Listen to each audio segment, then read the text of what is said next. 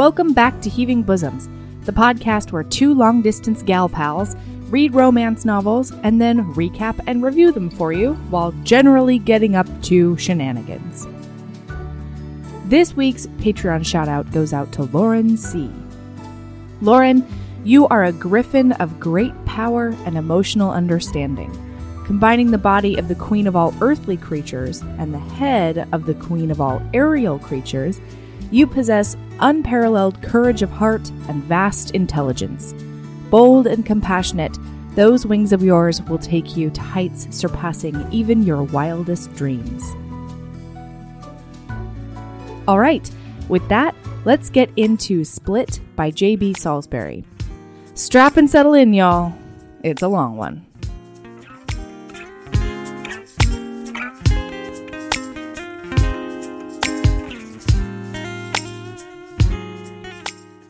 This time. Do you think we have it together now? I don't know. HBs, if you can hear us, it's a fucking miracle because we do not have our shit together today. We recorded about 30 3 to 4 minutes just now. 30 seconds. Really? Erin. Yes, you always think it's a lifetime when it's like a micro dot on. Well, speaking of micro dots, I didn't have my microphone and I was just like, blah, blah, blah, blah, blah. So she's talking, and I'm like, hey, something seems to be missing. Something's Where's weird. your microphone? I can't see it. Did you move it? I love how often we make fun of dummies on this thing, and we're like the biggest dummies there are. Oh, boy. Oh, but that's why we can call the dummies out. So it takes one to know one. Mm-hmm. We know what a dummy looks like. That's right. Speaking of dummies. Ooh, tell me all about it. So before, when I didn't have my microphone, I got as far as telling you that I had the most embarrassing moment of my professional life last weekend. Yeah. Here goes. Uh-oh. I recently got a new boss. Ooh. That's thing number one. Okay. Second, as you know, I had to work all last weekend. Maybe you don't know that. I don't remember what weekend it was. Okay, so I was feeling a little bad about the dogs not having a lot of human interaction because David was also working a lot of hours. Okay. And he worked the weekend as well. And so I was like, oh, well, what I'll do is I'll take the dogs to work on a Saturday. There's a way I can close the doors so that they're just kind of in my little area. Uh-huh. And my dogs are barky dogs. They're not good, well-behaved. Like, if people were there, I wouldn't be able to bring them in. But since there's no one there, since it's a Saturday, I was like, that's fine. And then maybe we'll go to the dog park or go do a dog thing afterwards. So they're hanging out in the hallway, running back and forth, doing dog stuff. And my boss comes in on a Saturday. And he's carrying, like, all the stuff he needs to hang up in his office, like all his degrees and shit, like, because he's moving into the office. Oh. And I didn't ask permission to have dogs in the office. I have no idea if this is cool with him. Like, my last boss wouldn't have cared, but I don't know, like, sure, if he's cool with this or not. So they go fucking nuts. They're ape like, shit. And he's like trying to get in the door, and he's trying to figure out what's going on. And of course, then he lets them out because I had them walled off in the hallway. So they get out, and I have to run after them and bring them back. And of course, they're still like, I'm like, okay. And like trying to like keep them in my office. But then of course, then the strange man is outside the office. So they're just like up against the door. Blah, blah, blah, blah, blah. So I'm like, okay. I go into his office and I'm like, sir, they're not what I didn't. Yeah, there weren't going to be people here. Yeah, of course. And here's the issue. And I'm like, they're not going to shut up until they can sniff you. So do you mind if they just come into your office and sniff you? And then I will just wrangle them back into my office. I'll get these discovery requests out and we're good. And he's like, okay, fine. So I bring these dogs into his office. And of course they jump up on him. Immediately they're like, like they don't calm down for like a while, and they're like up on him, and slowly they're calming down, and I'm apologizing, and then I look down and Goat has shit all over his carpet. Carpet. And so I'm like, oh my God, sir, I'm so sorry. I'm so sorry. And I'm like running into down the hall into the bathroom to get like work paper towels. And I'm running into my office to get like cleaner. But of course, what do you have at the office to clean with? Like Lysol and Pledge, like nothing that cleans carpet. And so I'm like running back and forth trying to find stuff. And like, I'm trying to get it up with like the bathroom paper towels, Aaron. And I work for the government. So it's not like these are high end paper towels. Like it's one ply that I'm trying to get this up with. Oh, and it was just such a like stinking hot, like big mound of shit. It stress wasn't like poop. I know, yeah. It wasn't like a beep. It wasn't like a little like a polite little log. No, it was like so. And I had pulled the dogs into my office, so this whole time where I'm apologizing and running around, they're freaking the fuck out because they don't know why they've just been tossed into my office. And then he turns to me and says, "Captain McCarthy?" And I'm like, "Yes, sir." And he's like, "You stepped in the dog shit and you're tracking it everywhere." So then I realized that I've tracked this shit all in his office, all in my office, all in my paralegal's office, down the hall, like the shared hallway for the large army building that we're in, into the bathroom. Like I nearly started crying on the spot. And there's nothing I can do about it in this moment. There's no way to clean it. Oh my God. I got as much up as I could with the paper towels. And then he's got to be in his office and do whatever he had to do that day. And it reeks of dog shit. Oh. And I want to do like a long drawn out apology to him, but I can't because these dogs are like, bah, bah, bah, bah, bah. So like the kindest thing I can do in this moment is just leave. Get the fuck out of there. And so I like scrubbed as much as I could on his carpet and I was like, "Sir, I'll be back later today or tomorrow and I will, shampoo this thing because I've got to come back anyway because damn it if those discovery requests didn't happen." Yeah. So yeah, I was just like, "Well, we're leaving for obvious reasons." And oh God, it's horrible. Ugh. So I brought my carpet cleaner and I can still see the stain on the carpet. I sent some pictures to my colleague at another office and she was like, "I can't see the stain, but like I can." You're going to see it forever. That thing is going to telltale heart you for the rest of your life. The thing is, there's plenty of stains on the carpet from where people have spilled coffee over the years. Like it's not super like pristine carpet, but like as long as that stain is there, the memory of this will never go away. Oh, for me or my boss. I know it. So I've got to get it out somehow, and I don't know how. Oh, no. Anyway. HBs, if you have any suggestions on how to get this stain out of the carpet, that would be amazing. So he was gone out of the office this week, and I'm gone out of the office next week. So I'm hoping by the time I come back, it's just going to be like, everybody forgot about it. Oh, yeah. This is the best time to leave the office. Get out of sight, out of mind for a while. God. Woof. Oh, my goodness. Yep. Oh, can I tell a joke? Yes, always. David's been telling me jokes all day, and this is the one that's the best one. Okay. Are you ready? Yes. 2 whales walk into a bar, and one says, "Hello." And then the other one says, "Frank, you're drunk."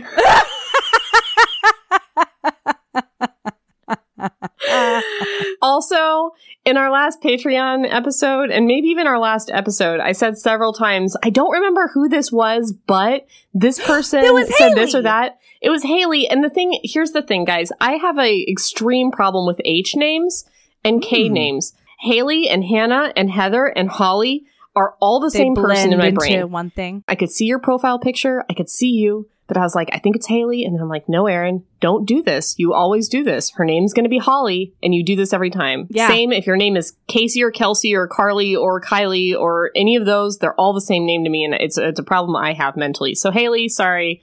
I forgot your name for a minute. And frankly, I was going to say her name too. But I don't have a problem with H names. I just have a problem with extreme self-doubt. So...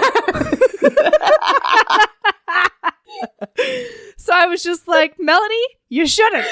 You should not try. Like, we got Leanne because Leanne is the only one who loves bears. Like, that's Leanne true. And bears tied together in my memory. Forever. Everybody likes podcasts, so that could really be, not to mention anybody. That Leanne's also the one who was like, hold on, your husband does Geek 101 podcast? I've been listening to them for months. Is that her? Yes. Huh. She's the one who's also a fan of Geek 101. It didn't stick in my brain, so okay. All right, so let's talk about this book. Oh my God, you guys, this book. I have some disclaimers. I'm going to have to say my disclaimers along the way, I think. That's fine. But I have a few that are serious. So first of all, can I just say that I actually I have always been fascinated by cases of multiple personality disorder. I fucking love those stories. I love Sybil. I love the United States of Tara. I love all that shit, right? Wait, we didn't even say the name of the book, which is Split by J.B. Salisbury. That's the one. All right. Okay. That's the one we're doing today. Thank you, Erin. Hero has split personality. Yes, he does. Disorder. Yeah, or dissociative personality disorder is, I think, the more accepted term. I think actually that the complete disorder is not super accepted, but I could be wrong about that. It's a very controversial diagnosis. Quite. But it is in the DSM-5. Is it? Yeah, but it's a controversial one. I don't know why I thought it was taken out. Doesn't matter. I'm going to confirm that that's true. Cool. Carry on. My next disclaimer is that when I read this book originally, I had a pretty serious stomach bug. Oh, no. Yeah. Oh, no. So, like, I was not really in the best headspace to enjoy a sort of darker suspense, like you're dropping me a lot of hints but not giving me the answers kind of book, which is definitely what this is. And then I also need to do a little disclaimer because I don't do well with even the slightest hint of abuse, especially between the hero and heroine, or between the love interests in general, not necessarily just in a heterosexual book. And this thing got way darker than I think I've ever read in a romance novel, like at all. Mm-hmm. So I wasn't expecting that either. And then the other thing I need to tell everyone, just quick content warning. I don't usually like doing this, but I'm going to this time. If you have an issue with sort of gray areas in sexual assault, if you have an issue, what? Not gray. Yeah, I know, not gray. I know. There's no right? Gray areas here. This is straight up physical abuse, straight up sexual abuse throughout the book. Yeah. And then if you are at all triggered or uneasy with pretty graphic descriptions of child abuse, you should probably steer clear. Mm-hmm. I have a really hard time with child abuse, and so I did have a pretty hard time with this book. And any other content? I mean, there's verbal abuse, there's emotional abuse, there's physical abuse. Yeah, there is sexual assault. Yeah, there's and yet I was pretty so much everything under the sun throughout the whole thing because I still got not duped. I still got pulled into it was this was one of those romance novels where I did a lot of like going outside of my brain and looking at my own reactions and like trying to parse them. All right, so those are my disclaimers before we start on this thing. All right, here we go. Here we go. Here we go. Oh, and also, I will say the listener who wrecked this book, she said that one of the reasons she wanted us to do it was because she found it really fascinating. And I completely understand that because let's be clear, I had 2 weeks to read this book. I did not have to finish it mid-stomach bug. Right. And while I didn't really super enjoy the reading experience while it was happening, I couldn't stop. Really? Yeah. I had to figure everything out. So it is very suspenseful in that way. I think that I would have stopped had it been up to my own. Yeah. But it wasn't because of the things that we gave the trigger warning for. I think, well, I mean, my ability to breathe that stuff is my tolerance level is pretty high. Sky high. All the way high.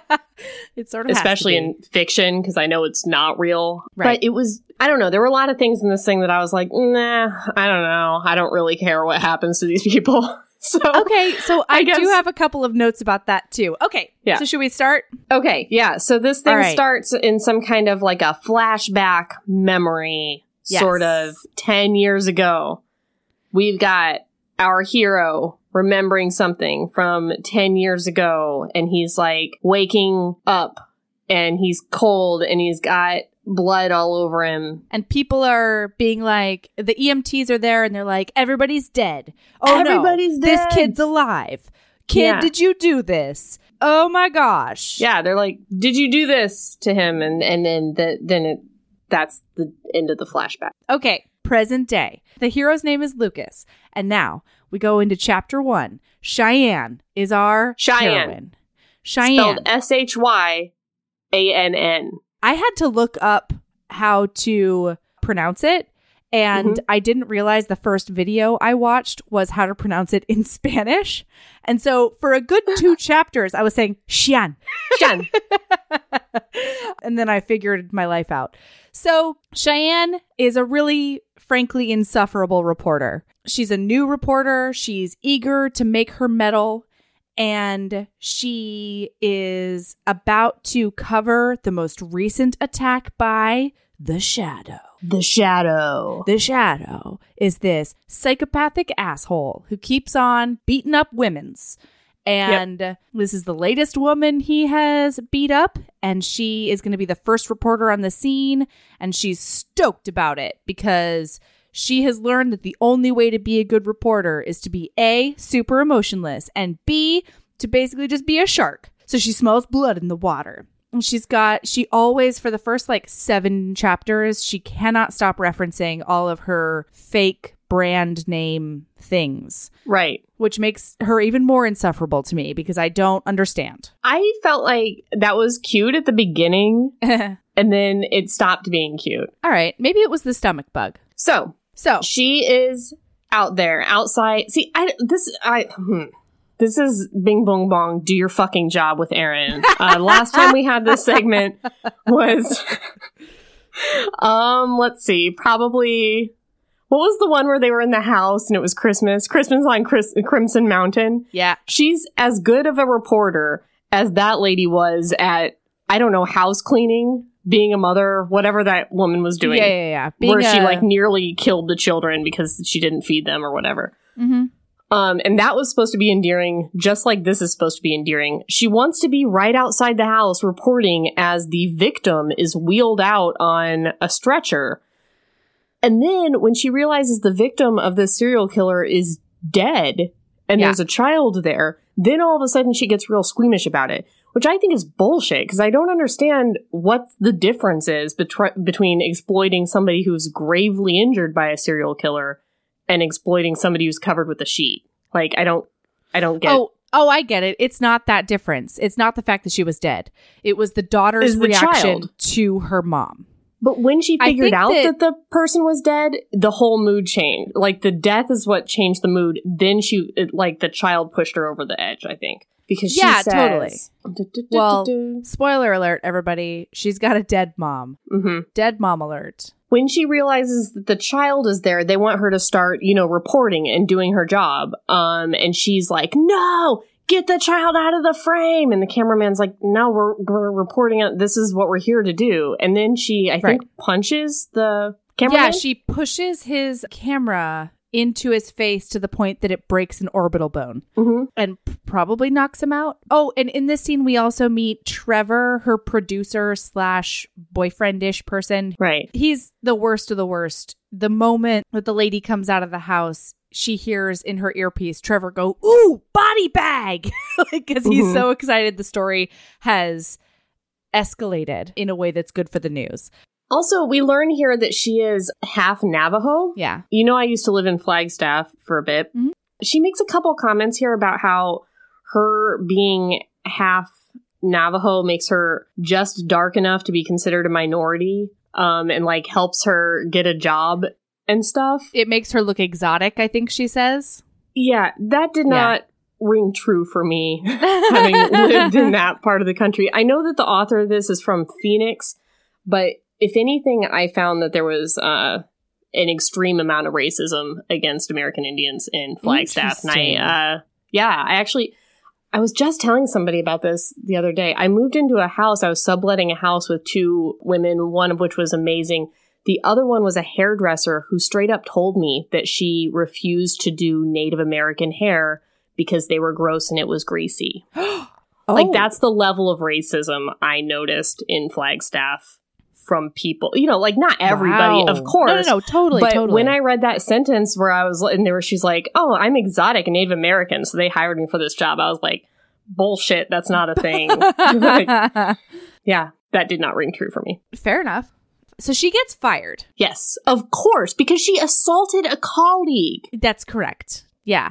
So she gets super fired, and the rest of the chapter is her basically packing up her life in Phoenix or Flagstaff or wherever she is, because she's out of money. She's out of a job. She's basically been blackballed from the broadcasting community because, let's review, she assaulted a coworker. Right. And she's going to go back up to her, in her words, hick town of Payson, Arizona, to get back on her feet and try to figure out her next steps. Yes. So there's this really awkward scene with Trevor because like he helped her cover a little bit of the last bills and he wants her to find a new broadcasting job, but it's also pretty clear that he doesn't give a shit about her in any tangible or emotional way. Yeah. And then he can't stop telling hick jokes to her. Because she's going back to her hometown. Yeah, very odd.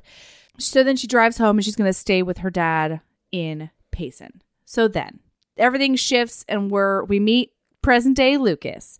Lucas, he works for her dad, whose name is Nash, works for his construction company. Yes. And he's also a part-time wood carver. Everybody fancies him a bit of an artist. Yes. And Nash sends his son Cody and Lucas to go do this salvaging thing because there's a foreclosed house, blah, blah, blah. They're going to get some wood. And then Cody, while they're on the job, this house, apparently there's like a ghost story from like the, I don't know, 1800s or something about from like the forever kids ago murdered the parents because the parents were abusive. And all of a sudden... Just the dad. Sure. Yeah.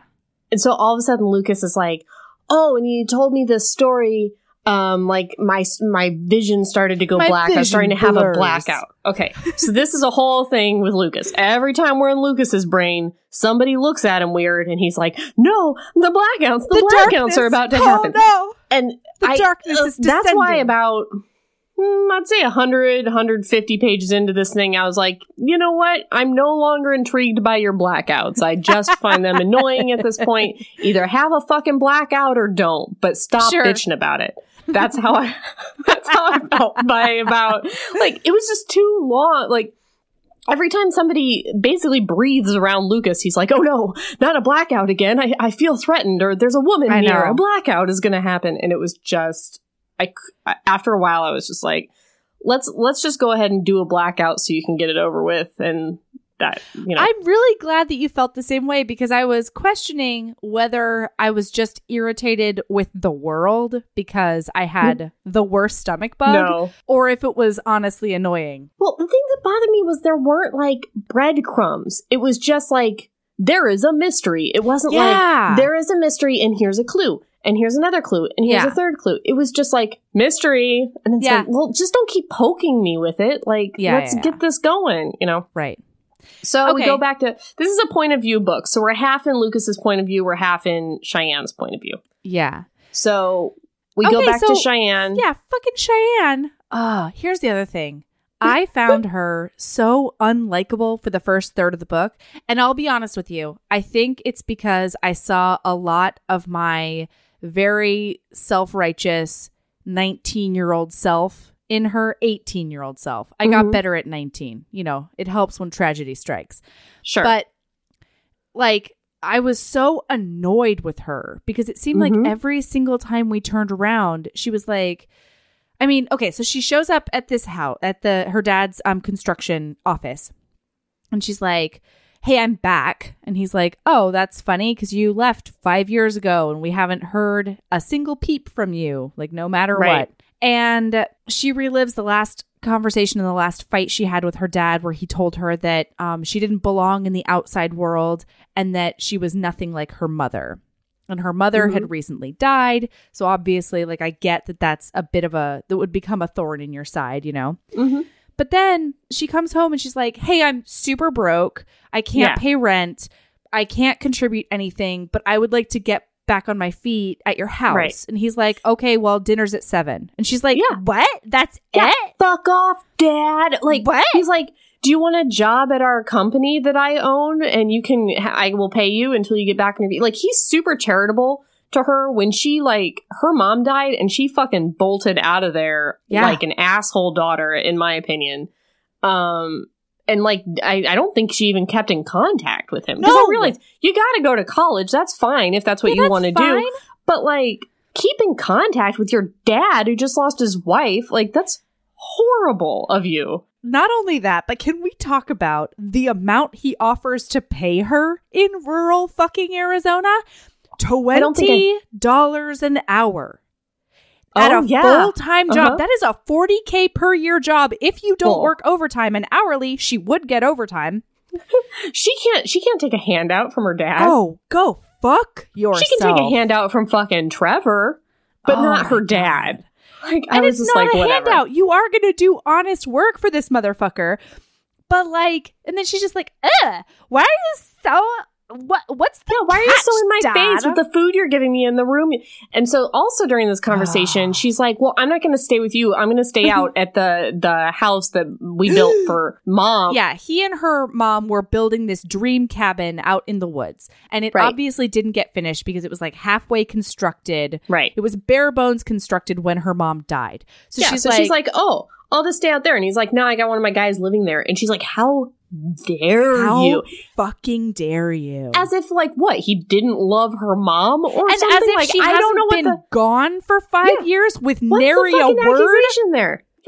Yeah. So then she's like, ugh, and she throws an actual shit fit tantrum, slams the door on the way out, leaves, and this is when Cody and Lucas pull up because Lucas is giving Cody a ride home.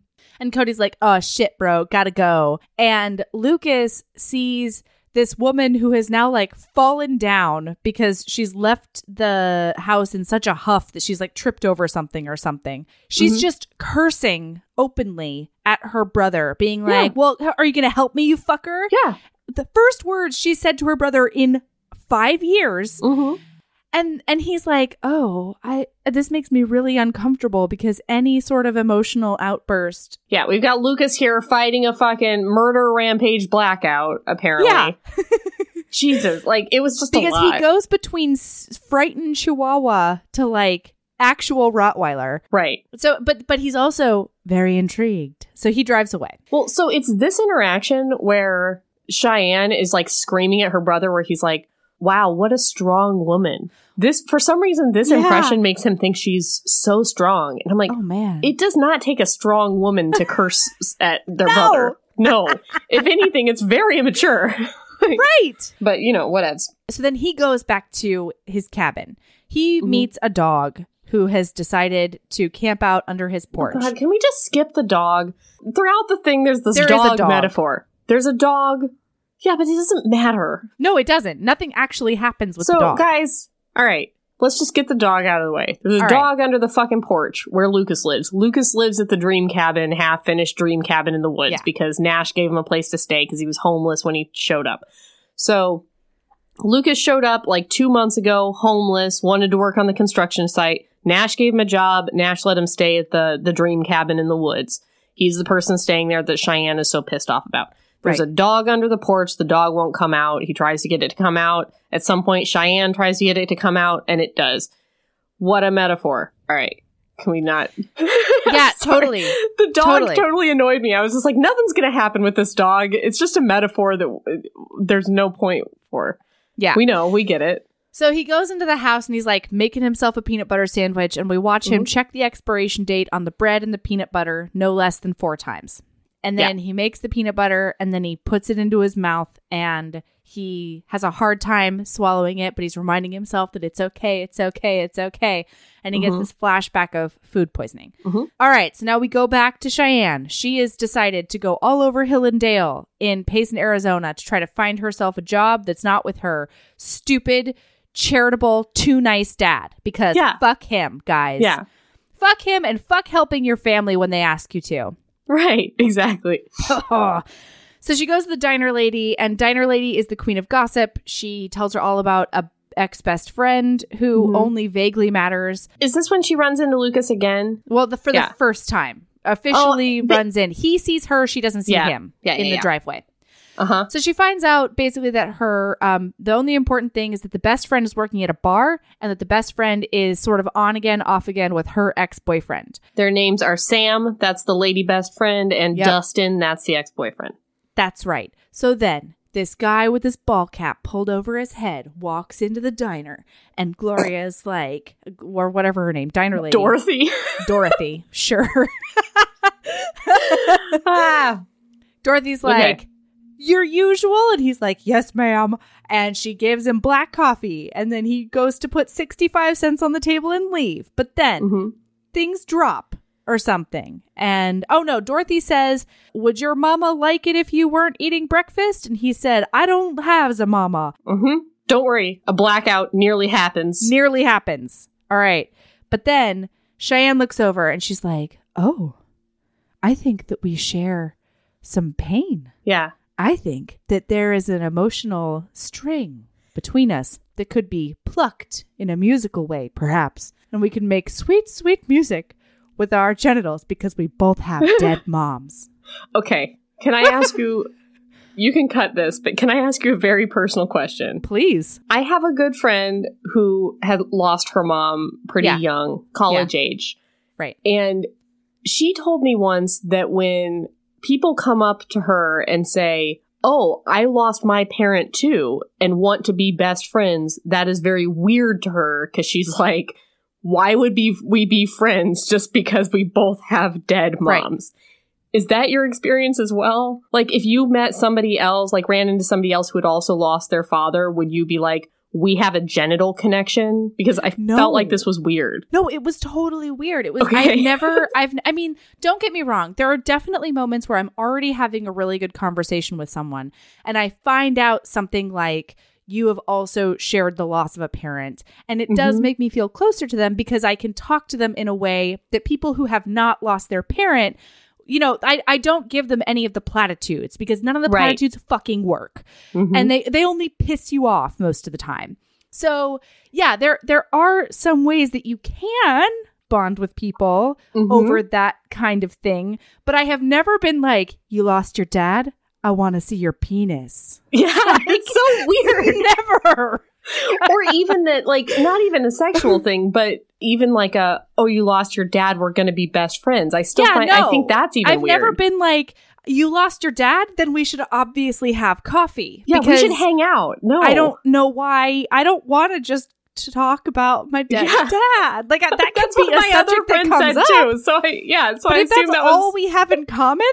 Yeah. I also don't want to talk to you if our only commonality is blonde hair. We have nothing to talk about. Right.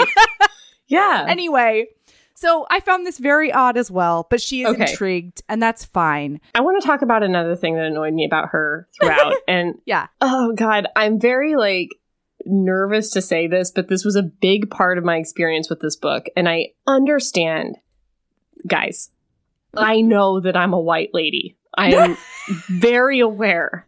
But this was also written by a white lady. Right. So I kind of feel like I'm on at least equal footing with the white lady who wrote this book. I don't want to be that girl that's like, I have American Indian friends, but I did a lot of work on Navajo and on Hopi and on Pine Ridge. And I've never once seen somebody who is Native American refer to themselves as Native American. I've only ever heard people refer to themselves by their tribe name or as an American Indian.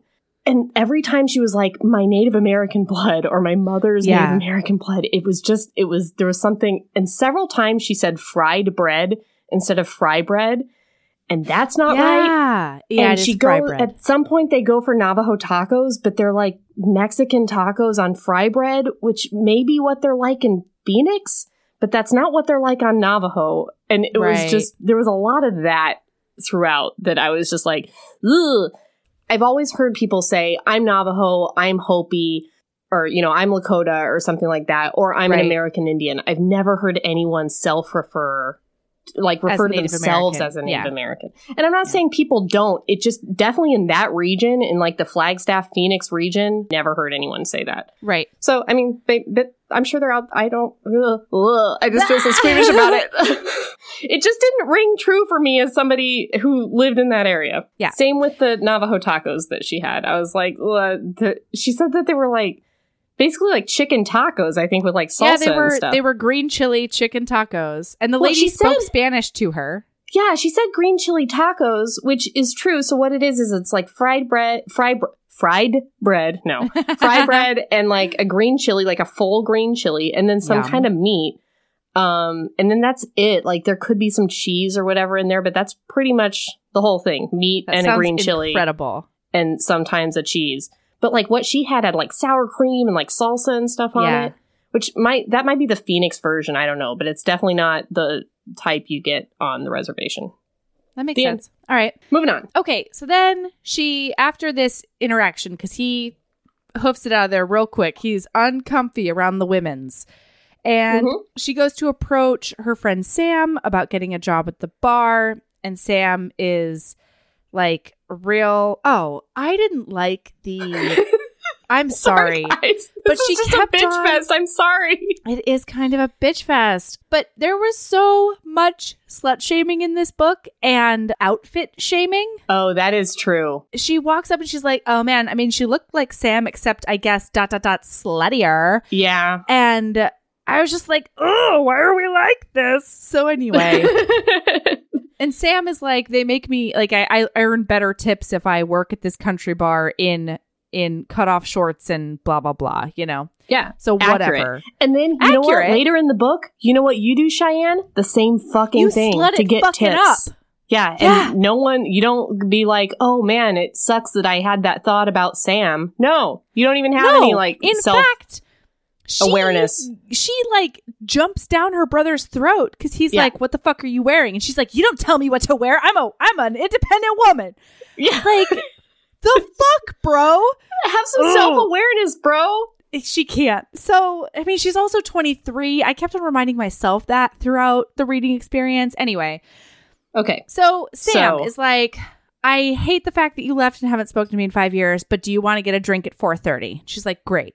So they get a drink at 4:30, and then her ex, Dustin, shows up, and he's like all over Sam in kind of a fuck you kind of way. But then they have a good reunion until the wee hours of the morning. Everybody gets drunk. But the fact that Dustin is pissed at her is like completely legit. Like she was with him and they were going to like be together forever and like get married. Yeah, he was, I mean, I don't know if she ever thought that. Yeah, but that was at least she knew that was his impression. Yeah. So his family owns like the hardware store, the you know, the his Lowe's family sort of store. Pace and royalty. Yeah. And her family owns the construction company, so they were going to like get their two families together or whatever. Right. She has her graduation party, then splits and never sees him again. And then fucks off and like doesn't break up with him. And then she has the nerve to be like, why is this asshole with Sam? It's like, this asshole gets to do whatever the fuck he wants to do now. Yeah. Anyway. He gets to pee on your front lawn weekly if he wants. Maybe not. I think this book confuses being a complete asshole with being a strong woman, like, frequently. Yeah. No, I hear that. Okay, so then she's really drunk. She goes home. And then she's like, you know what? This is the best/worst/best time to go confront my demons at the log cabin. Uh-huh. So she walks her ass to the log cabin. 5 miles. And then 5 miles. It takes a good hour. And she's like stumbling. Yeah. And later on in the book, she's like, you shouldn't walk there in the dark without a rifle. And I'm like, you better not have had a rifle, drunk ass. Yeah. Ugh. Yeah. Anyway, so she goes and then she skinny dips in the river and she stands there in the river naked to the whole world. And she's crying. All and right. P.S. Bing, boom, this bong. is super creepy people with Aaron. I was honestly, okay, we're going to talk about some real gross stuff that happens in this book. I don't know if I can talk about it. We can allude to it. I'm going to do it. I don't care. Fuck. No. I can't not warn them. Like, if you want to skip ahead, you can't. I'll do a skip ahead warning. Anyway. All right. So, there's real gross stuff in this book. This is the part that most made me want to curl into a shell and die. Stop it. Everything. But Aaron, he was so noble during it. Oh my God. So he's in his log cabin. I don't know why she doesn't think that she knows somebody lives there. That the tenant might hear her being a drunk ass stumbling around, sobbing nakedly in the stream. Well, and when she gets into the stream, she's like, oh, that's so cold. And I like, she cannot modulate her tone at this point, or her volume. So she's shrieking as she gets into the frozen water to have her moment of clarity. He wakes up, obviously. Well, no, he was creepily looking at child's figurines while awake. Oh, God. So first, he's like on his mattress on the floor, shining a flashlight on the floor. Yeah, already a problem. But this guy's okay. He was homeless. He can't afford it. No, I hear that. I'm just saying, red flags abound. Oh, yeah, sure. But like on my list of red flags with this dude, real low. So he's got 3 action figures, like a My Little Pony and 2 action figures that are sitting on his windowsill. And he's just passing the time by shining a flashlight on each one of them back and forth and back and forth. And they are representative of his dead siblings, which based on the prologue, were like, seems like you murdered those siblings. Mayhaps. Just back and forth, creepy, creepy, creepy, creepy. But, I mean, his inner monologue is very sweet about them. Kind of. So then he... I'm trying. Sees a naked lady outside. I swear to God. Looking at her. A foxy naked lady. He describes her nakedness. Amongst the descriptions are the words, creamy globes. Oh. Yeah. Then he cannot help but stand there in the window and just jerk it like a creepy guy. No, he thinks about jerking it. No, he does touch himself a little. And then here we he feels overwhelming shame. Here it says, dip my hand into my sweatpants, gripping myself so hard it hurts. I can't even, this is so awful. He's jerking off to her tears. Yeah, she's literally crying in the stream. Doesn't know he's there. He's like, this isn't right. My hand pumps on its own accord and disgust and shame roll through me as blah, blah, blah, blah, blah. And he's like, she's not mine. I shouldn't be doing this. Yeah. And at some point, while he's like jerking it to her tears, he's like, a groan escapes me. Like, can you imagine this creepy guy in a dark house looking out the window at her crying in the stream and just being like, oh, like, I'm just, I was reading this like, this can't be our hero. This can't. And they haven't even described him yet to like at least make him sexy in my brain, because he could look like anybody at this point. We don't even have a description of him. I'm like, is he at least pretty? Like, because he's real creepy. Well, okay, in his defense, I think I remember that he doesn't actually notice she's crying until he stops touching himself. I think. I don't know that that's it doesn't true. Make it any better. No, because I don't think she's sobbing. No, she's not. That was a creative license I was taking. It was, but he anyway, is licking his lips and imagining what she'd taste like. It's just the whole thing. Take even the crying out of the equation. That was like one of the grossest scenes I've ever read in a book. Yeah, I mean, she did sort of arrive like a nymph out of the woods. I don't know. Yeah.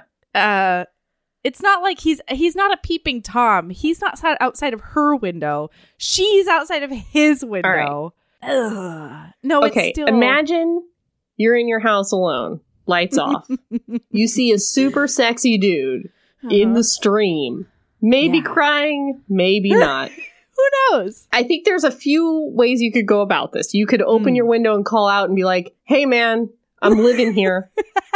And that's a fun meet cute. I like that. That is perfectly reasonable. Yeah. You could be like, you know what? I'm just going to let this be and walk away and go about your business.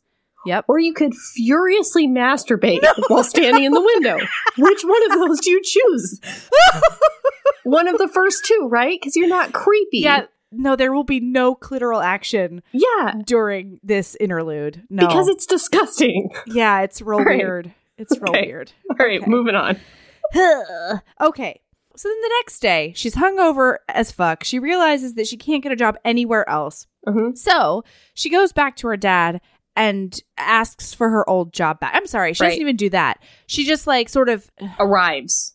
Yeah. And he's like, oh, so you can't get a job anywhere else? So you want a job here? And she's like, I guess. Yeah. And she's still in her like designer or non-designer clothes from before. And like she gets out of her truck to go like plead for her job back. And her brother is like, oh, hey there, Native American Barbie. And I'm like, that's a weird thing to say. That's a weird thing to say. Yes. Yeah.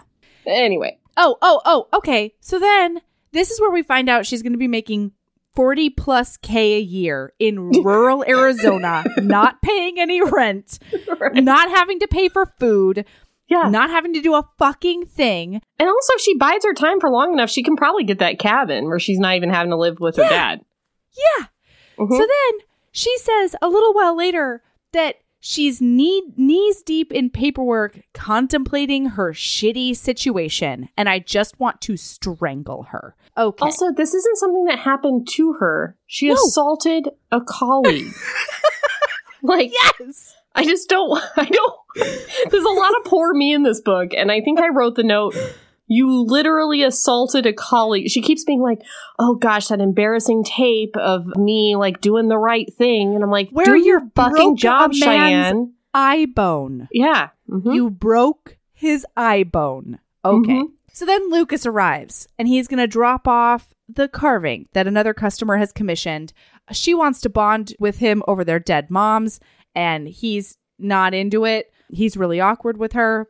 He figures out that she's the boss's daughter and that he has touched himself to her unsuspecting naked form. And he appropriately feels shame. Oh, yeah. He's also thinking, what could make a woman so strong cry? I'm like, that's a weird... You don't know her, bro. You don't know her. He's very like, I've never been pulled toward a lady like this ever before, which is very romance novel-y, but I really felt strongly you don't know this woman by the things that he was saying. Yeah, he keeps on talking about the magnetic force that won't let her look away from him. She's intrigued by him because now she knows he's also an artist. So then the next chapter opens with her complaining about her dad cooking her another dinner. So there's that.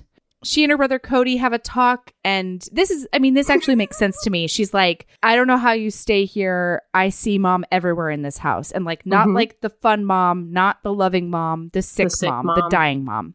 And I get that. But then she's like, Cody, how do you do it? And he's like, well, you fucking asshole. I do it for that guy because we might have lost our mom, but he lost his whole fucking life. Like she was his life. And she's like, oh my God, I have never considered that my dad might have been in pain after losing the partner he chose for the rest of his life. The fact that your brother had to explain that to you is so awful. Like, it's incredible. It is impressive. Okay. So then the dad sends her and Lucas out to do some kind of like a job. They're going to go pick up tile. Like they have to drive somewhere to go pick up tile. So they're going to go together to drive a long way. Okay, I'm going to read you a passage. Oh, please. It's not because Lucas is ridiculously good looking, which he is. This is the first time we get a description of Lucas, page 87. Yeah. Or that he's built like a man should be built. Not overly swollen with muscles sculpted in a gym, but lean and strong from hard work, wide shoulders, cut biceps, narrow hips, blah, blah, blah, blah, blah. It keeps going. Those hands, those rough hands can create delicate works as long, And then she's like, it's not all that. It's just that we share something, the loss of a parent. And that kind of mutual experience makes me feel exposed when we're 15 feet apart, let alone in a truck together. And I'm like, I think it's the other stuff, Cheyenne. I think it's definitely the other stuff. I think it's the 500-word paragraph about how hot he is that's giving you butterflies. I think it's your gaping vagina begging to be filled. I don't know what else it could be. So they go get the tiles. He's pretty taciturn on the way there. He calls her ma'am. She keeps on calling her ma'am. She keeps on trying to get to know him, and she's like, okay, I'll ask a question, then you ask a question. And then they finally resort to playing Would You Rather, like, bleh. She doesn't understand why her dad sent her on this job in the first place because she literally does nothing. So she's like, well, this was stupid. Yeah. And it was mostly because he wanted to get her out of the tiny trailer, because that chapter also opened with her complaining about the above living wage she was getting in a tiny, tiny town where her family owns the boomingest business and they own at least 2 homes and maybe 3 pieces of property, and contemplating her absolutely hopeless future. What a fuckhole. Uh-huh. You know, it kind of reminds me of the beginning of Hope Floats when Sandra Bullock is just such a bitch to everybody. Maybe, But yeah. in that book, like something horrible, or book, in that movie, it's probably a book too, but I didn't read the book. In that movie, something horrible happened to her, which was the reason she had to go back home. And then, it happened just then.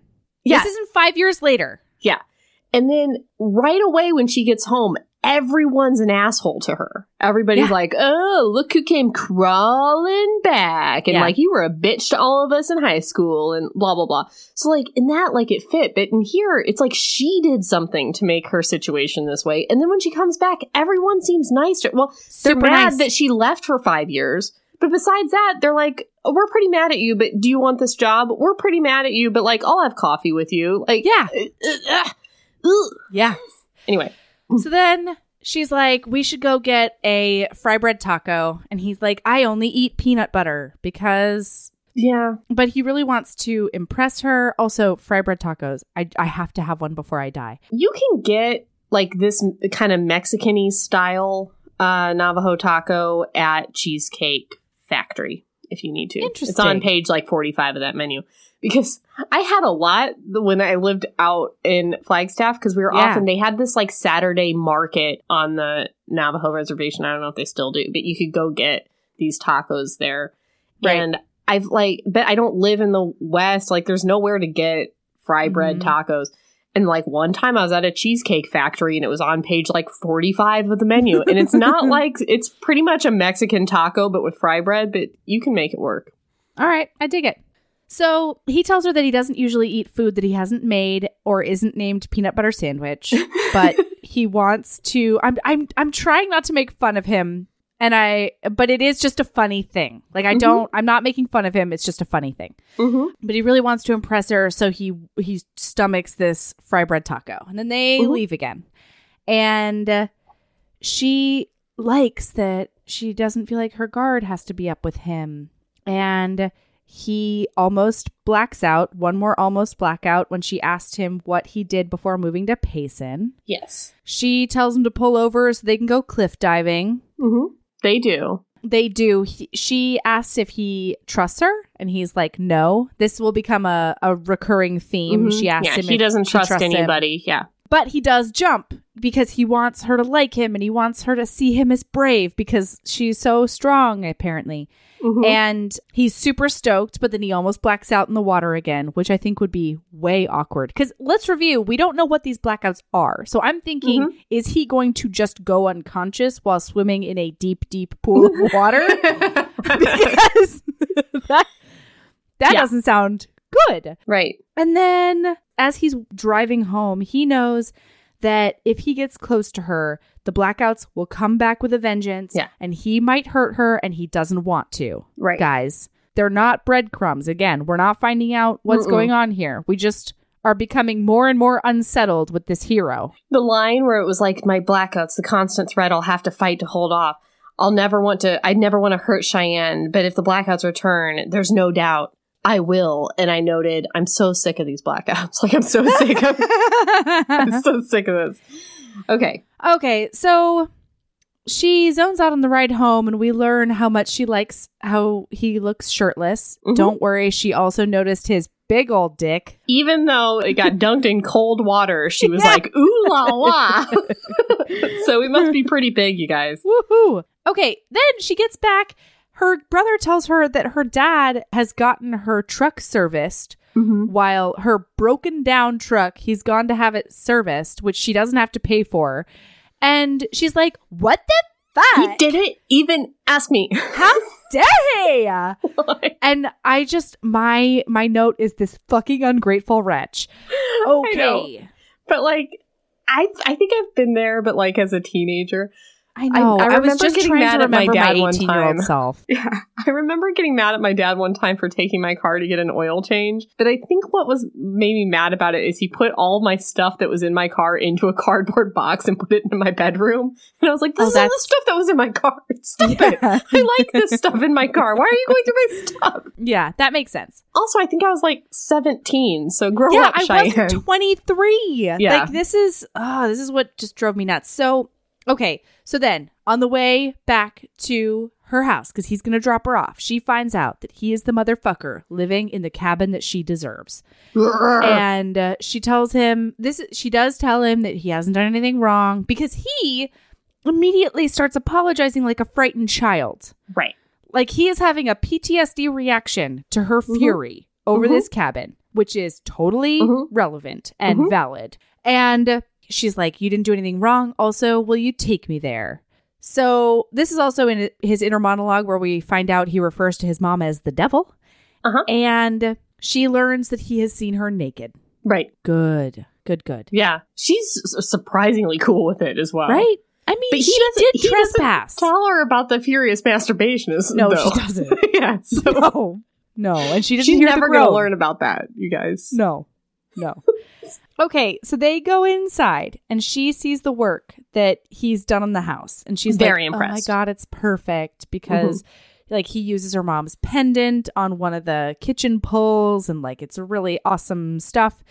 And she gets so overwhelmed with grief and sadness that she nearly collapses. So of course he catches her and then she's in his arms and she's begging him to kiss her with her eyes. And then he looks at her and he says, I can't. And then she begs him to kiss her with her words. And then their lips brush.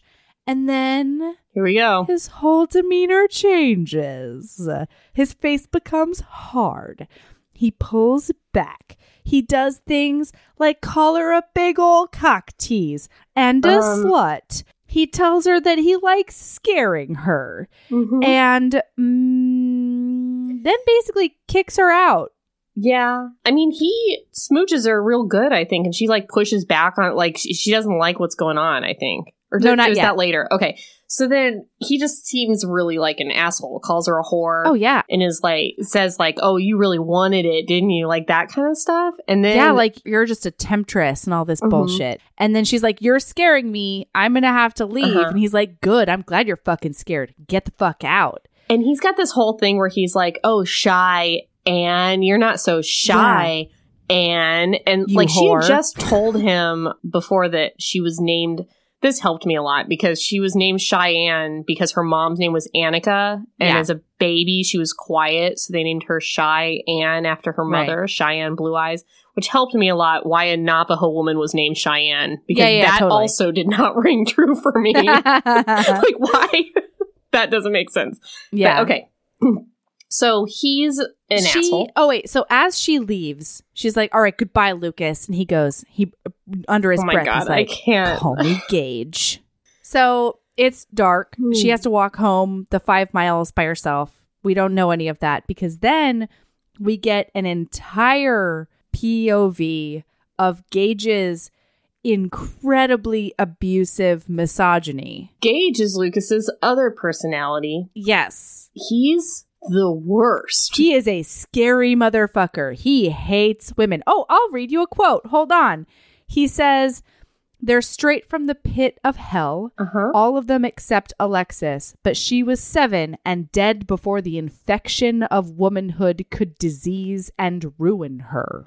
He's a lot, guys. I would say if you're reading this book and you don't like abusive misogynists, that you should stop at page 124. Yes. Because this guy is a lot. Also, he refers to his mom as shocking mother in the way that like Norman Gates does. Yeah. Wait, is that right? Bates. Bates. Yeah. It's rough. Like, but basically Gage's job is to ensure Lucas isn't hurt again. And his point of view is that women are the root of all hurt. It makes sense later because his mom was incredibly abusive, but Gage is the protector. And this whole, in addition to all of the really, really crazy misogyny, it's just a lot of exposition. I found it really exposition heavy. Okay, so the next morning, our heroine is blaming herself. She's like, oh, I pushed him too much. I pushed him with that Navajo taco. I pushed him by asking him to cliff dive with me. I pushed him by asking him to kiss me. And then, I just pushed him over the edge. No mention of call me Gage, which is the freakiest thing. Can you imagine smooching a guy whose name is Lucas and then him going berserker on you and then being like, my new name is Gage? Yeah, no. Fucked up. It's even when somebody has like another personality that they're like, when I'm drunk, I'm this name. Sure. I'm like, no, I don't like that. No. Mm-mm. And also, usually people don't.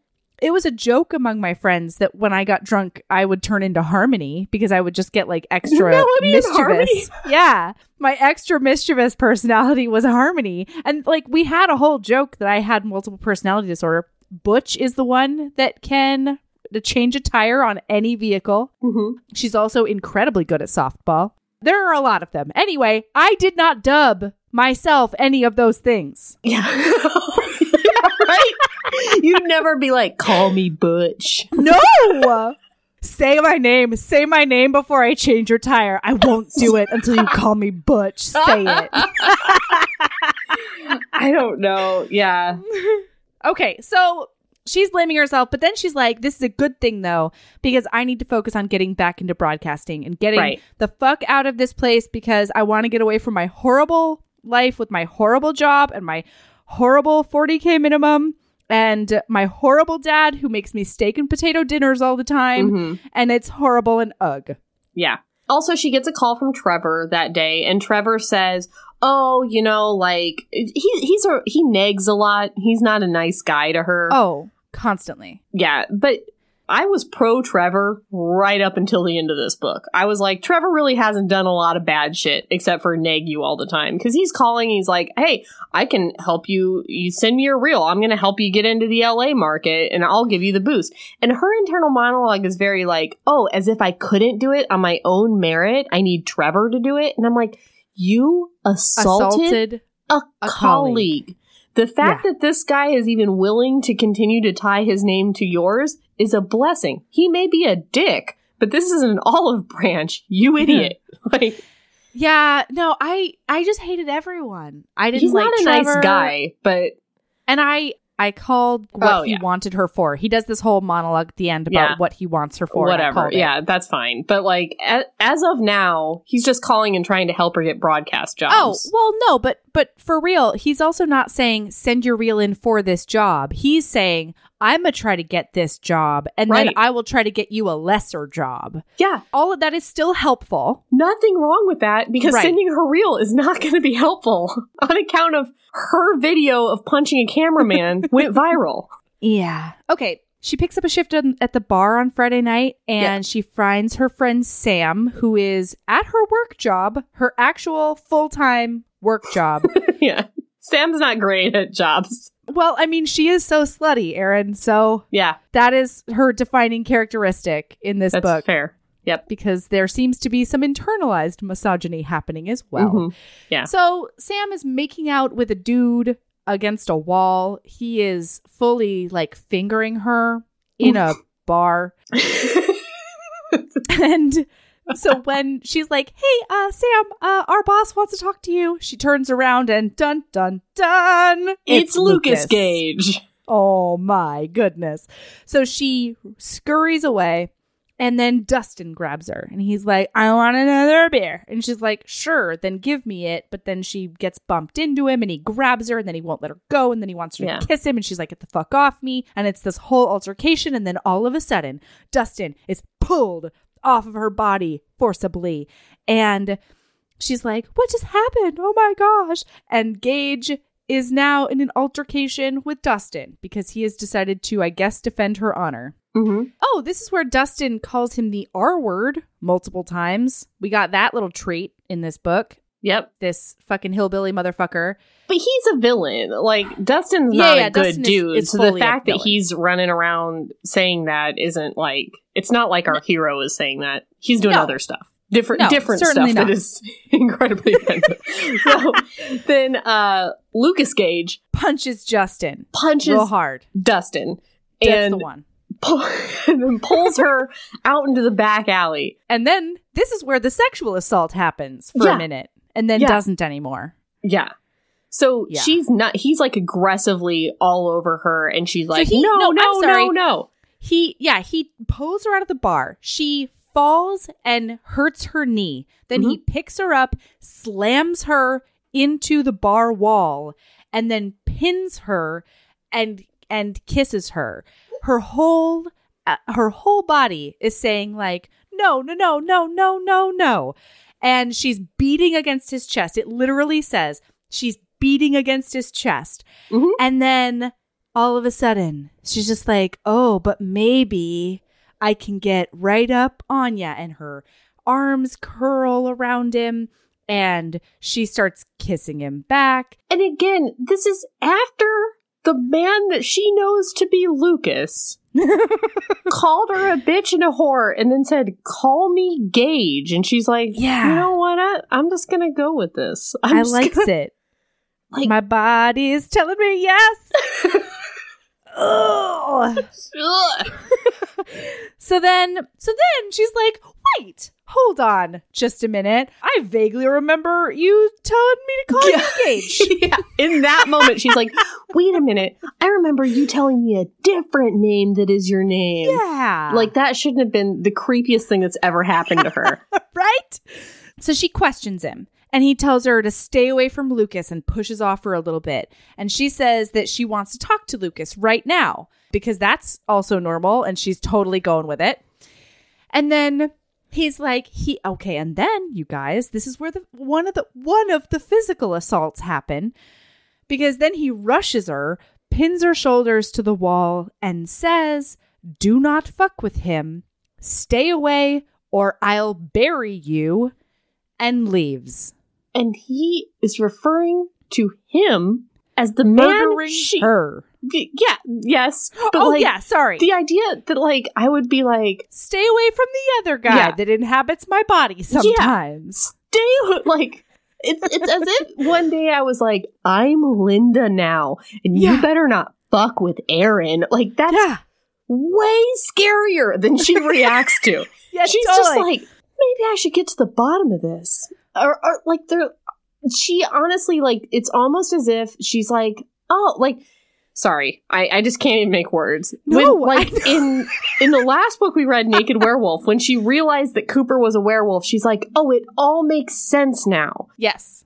She has the same sort of reaction to this, like, oh, it makes sense. He has two personalities. One is a mouse, and the other one is a murdering, sexual assaulting asshole.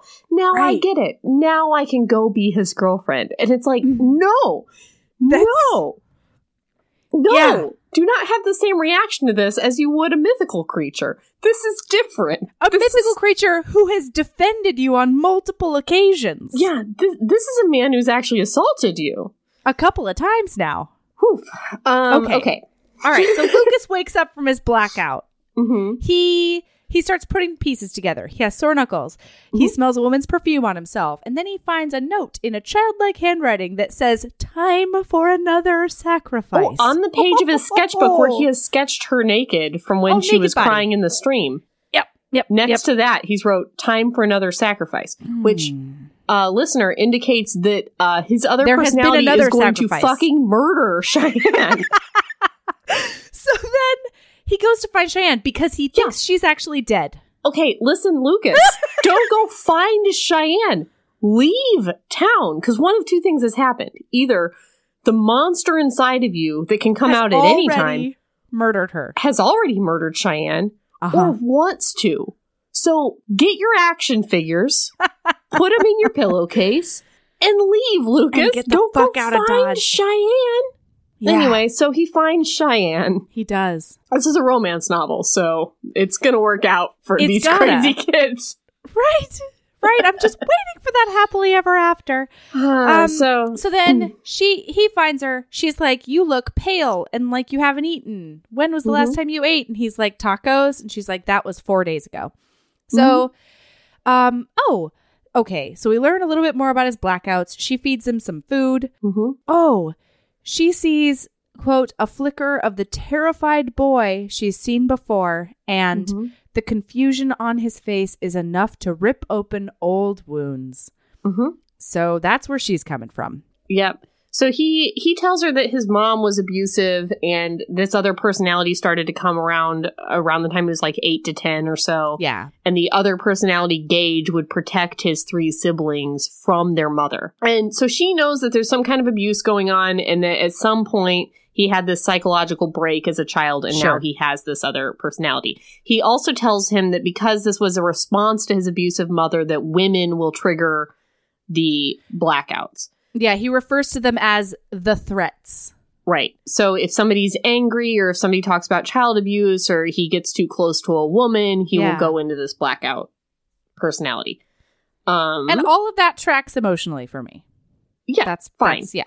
And he doesn't know what happens when he's Gage, which does not track. I read a Wikipedia article about multiple personalities, so Really? I've done a lot of research for this podcast. Oh my God, tell me everything. And according to Wikipedia, Uh-huh. that's how I knew that it was in the DSM-5. I'm not just like smart.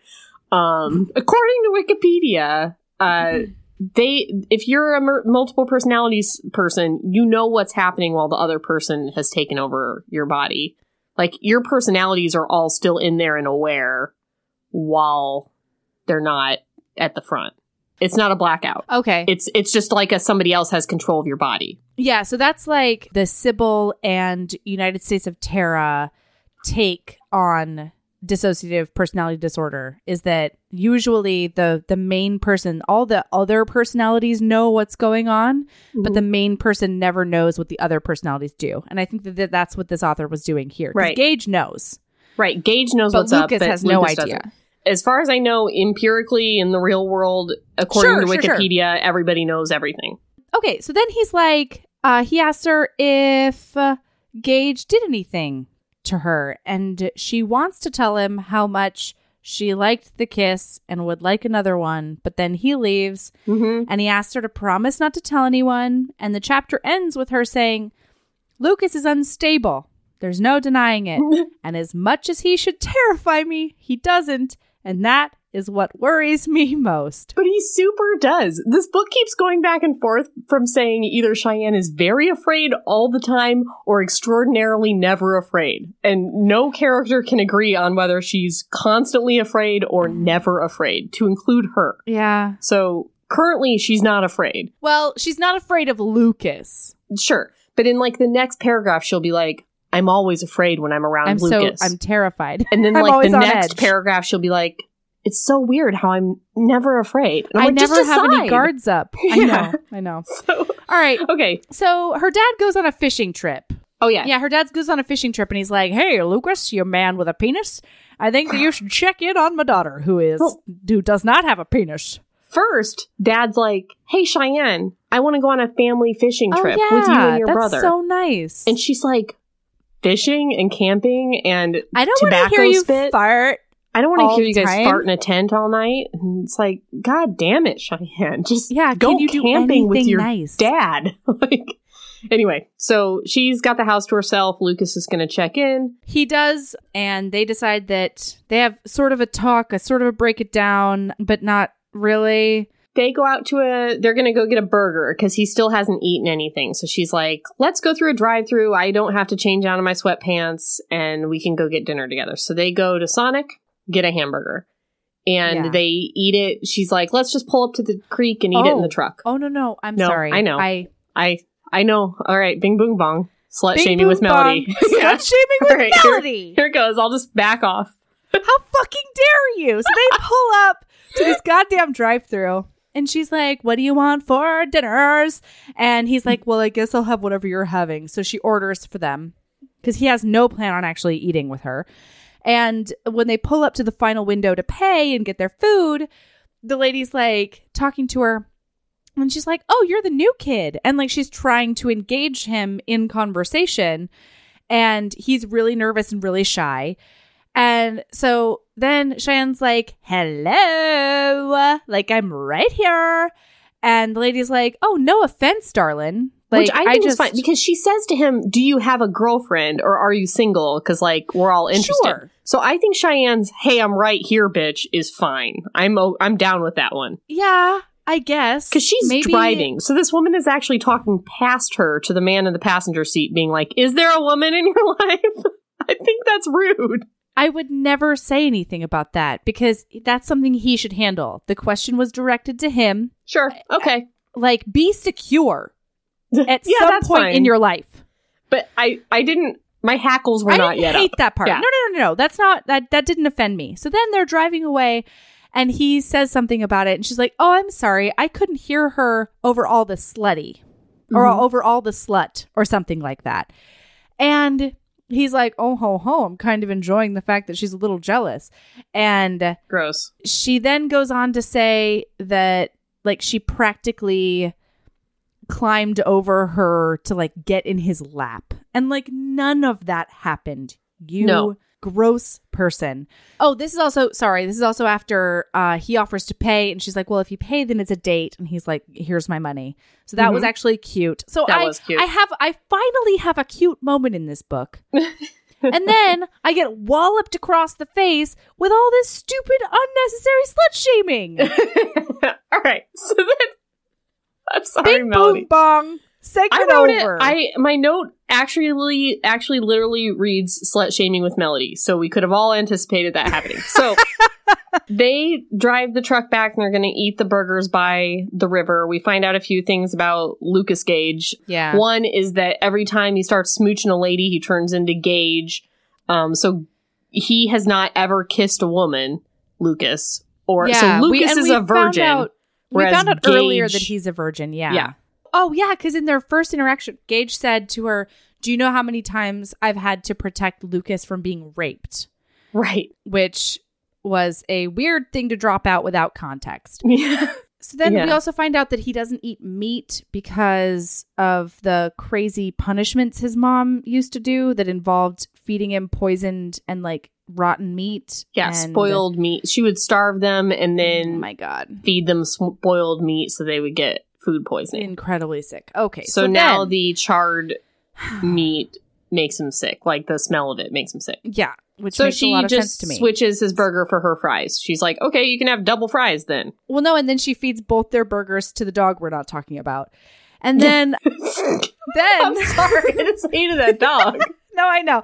Then they start talking about kissing each other. Uh-huh. And he's like... There's like a good 3-page lead up to the kiss that is actually hot. This is a very hot kiss. It's a very, very hot kiss. Mm-hmm. It is sandwiched between a lot of problematic crazy, but okay.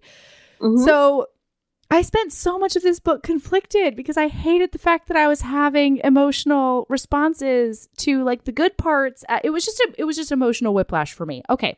Their lips finally touch. And this is one of the, actually, it's a really beautiful line, so I'm just going to read it. Mm-hmm. Their lips touch. It says they mold together and move slowly, as if the world itself has stalled. That time has frozen, so this kiss will sear itself into our DNA and become the standard to which all beauty in life will be held against. Gorgeous sentence. Fucking gorgeous. This book is well written. It's just like a Looney Tunes premise. Yeah. Like, the writing is sentence by sentence. The writing is very good in this book. Yes. It's just the overarching story is batshit bonkers crazy. It just makes me feel icky a lot of times. So then, mid-kiss. So then they super kiss. They, like, super make out. Yeah. There's dick gyrating. There's skin touching. And then in the middle, he morphs into Gage. Because she goes to grab his penis. Yeah. Okay. And then Gage is like, out. You will not be raped, Lucas. Right. Because when Gage says, I've saved him from being raped many times, I think that's Gage's perception of the situation because he hates women so much. You don't think so? Well, I think that's part of it, but no, there were definitely lines in the book later on because I had my eye out on this. I wanted to know. There were definitely parts of the book where he's like, I have never, ever had a good reaction to a woman coming on to me physically because I've never trusted anyone but Cheyenne. So, yeah, that does make sense. Okay. In this case, Gage's reaction is not appropriate, but in the past, it absolutely has been. But he's trying to protect Lucas from falling in love with Cheyenne because he believes that Cheyenne will hurt Lucas. Right. Eventually. Oh, so, meanwhile, it seems like, sorry. I'm down for a 3-hour podcast. We can do this. If you want to tweet us that I'm wrong about this, please do. But my interpretation was that Gage protected Lucas by just falling on the fuck sword. Gage is not a virgin. Right. And so I think every time Lucas was like, oh, no, I don't think so. Yeah, Gage was like, all right. Yeah, I think that's right. But what didn't add up for me was what you just said, where Lucas was uncomfortable with female interaction, such that if he did have sex with a woman, it would have always been like non-consensual for him because he never felt comfortable enough. Right. So that's why Gage swooped in. Because I wasn't thinking that way. So I was thinking, totally. Like, Gage just swooped in every time Lucas was about to have sex. And Gage was like, yeah, I saved him from getting raped by whores. I'm such a good dude. Really, he just, like, wanted to have all the sex. When he was just, like, no. Because he hates all women. Right. He does. So sex was bad. So this poor thing goes from having a really nice smooch with a really nice boy God. To then Gage judging her. She reaches out because she's like, oh, I'm sorry. Did I do something wrong? Yeah, he backs off. And then he slaps her hand out of the air. He hits her on the hand. Okay. Then he calls her a whore. Yes, please do. She gasps, and I keep my eyes to the dirt to avoid having to see the pathetic look women get when they're rejected. Weakness is revolting. Hey, I'm sorry. She reaches out and I smack her hand from the air before she can touch me. Her arms wrap around her belly. I slowly move my gaze up her body. Baggy-ass pants that wouldn't flatter even the sexiest woman. A worn shirt that showcases her, heaving breasts. And then, ... ta-da, there it is. Recognition. I grin. She scowls. Gage. I hold my hands out and bow. At your service, whore. It's like, Jesus, fuck. Yeah. This is where we find out that he's protected Luke from being raped in the past. Yeah. She says he wasn't invited. He tells her that she only wants Luke because he's easy to control. More insults. And she asks if he hates her, why did he protect her at the bar? He asks her if she has a death wish. She accuses him of starving Lucas from Friday to Monday as punishment, just like his mom did. I don't know why she thinks it's a good idea to compare Gage to his mom. Yeah. Not a great idea, Cheyenne. I mean, we are not victim blaming here because what he does next is not okay. No, it's not okay. But just from a logical perspective, why the fuck would you do this? You insolent little brat. And that's why. She's an insolent little brat. She doesn't think about her actions and she obviously has no empathy given the fact that she didn't know her dad was in pain after her mom died of Lou Gehrig's disease after a 2-year descent into awfulness. So she says, fuck you. Yeah. And he gets real mad. And here's what he does, guys. You might want to skip forward about a minute or so. All right, here we are. Bing, boom, bong, triggering things with Aaron. Yeah. He takes her by the hair and drags her such that her hair is the only thing keeping her upright. So she's grabbing onto his forearms to keep her hair on. Yes. He drags her into the stream, makes her get on her knees, basically. Oh, wait. He drags her into the stream up to their waist. Then he tells her, you're right, to get on her knees. And then he says the phrase, don't worry, I won't make you suck me off. I prefer my whores breathing. That is a direct quote. Which means he's about to drown her. He's definitely going to drown her. Makes her get on her knees, and then she's, like, gasping, trying to, like, get out of the water. And Gage would have fucking killed her. Wait, so she starts saying, Lucas, come forward, please, and Lucas. And he says, you're going to die now, and your last thought will be how Lucas failed you. He failed to rescue you. He's responsible for your death. And then the last phrase in that perspective is, she flails in my hold, her body's last-ditch effort at survival. Yeah. So there's a lot in this about how Gage is a pretty good guy. All he wants to do is protect Lucas. I feel like in this moment where he was telling the woman that Lucas loves or whatever, that it's Lucas's fault that she's about to be dead, is not particularly compassionate toward Lucas. Also, there's a lot later on in this book where, spoiler alert, she falls in love with this guy. Loves Gage, loves him. About how, like, I thought that at some point, like, Gage was going to go away. Like, Cheyenne was going to cure Lucas of Gage, and the monster was going to be gone. No. She's going to fall in love with this guy and Lucas. So don't worry. This is our hero right now. This is one of our heroes. This is definitely our hero. There's a lot of like, oh, Gage could probably never actually kill a person. And Gage, she says repeatedly throughout the rest of the book, Gage has never hurt me. Yeah, he's never actually hurt me. But he would have killed her. There's nothing that stopped him from killing her except for Lucas coming forward. So he didn't voluntarily abandon this murder. He would have murdered her. This was an attempted murder. Yes, completely. And even if it wasn't, that would still be hurting. Incredibly not okay. Yeah, it's still hurting when you dunk somebody in water and tell them you're going to drown them. That's still hurtful. So my note here is, this is where they lost me. Yes. So Lucas wakes up in the water.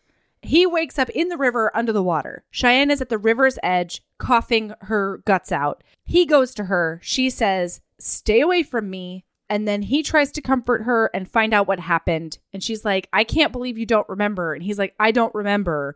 She has lost her pants somewhere because I think the current took them away. Mm-hmm. Then she's basically like, "We can't be friends anymore," and leaves. Good work, Cheyenne. Excellent idea, Cheyenne. Book over, happily ever after for Cheyenne. Happily ever after. Bye. And then he decides that he's going to leave Payson and just to make sure she's safe, which again, good job, Lucas. Yeah, excellent Cheyenne, notion. get out of here. Go find a nice guy like international cyber terrorist Alice Green. Like that's how I feel at this point. Okay.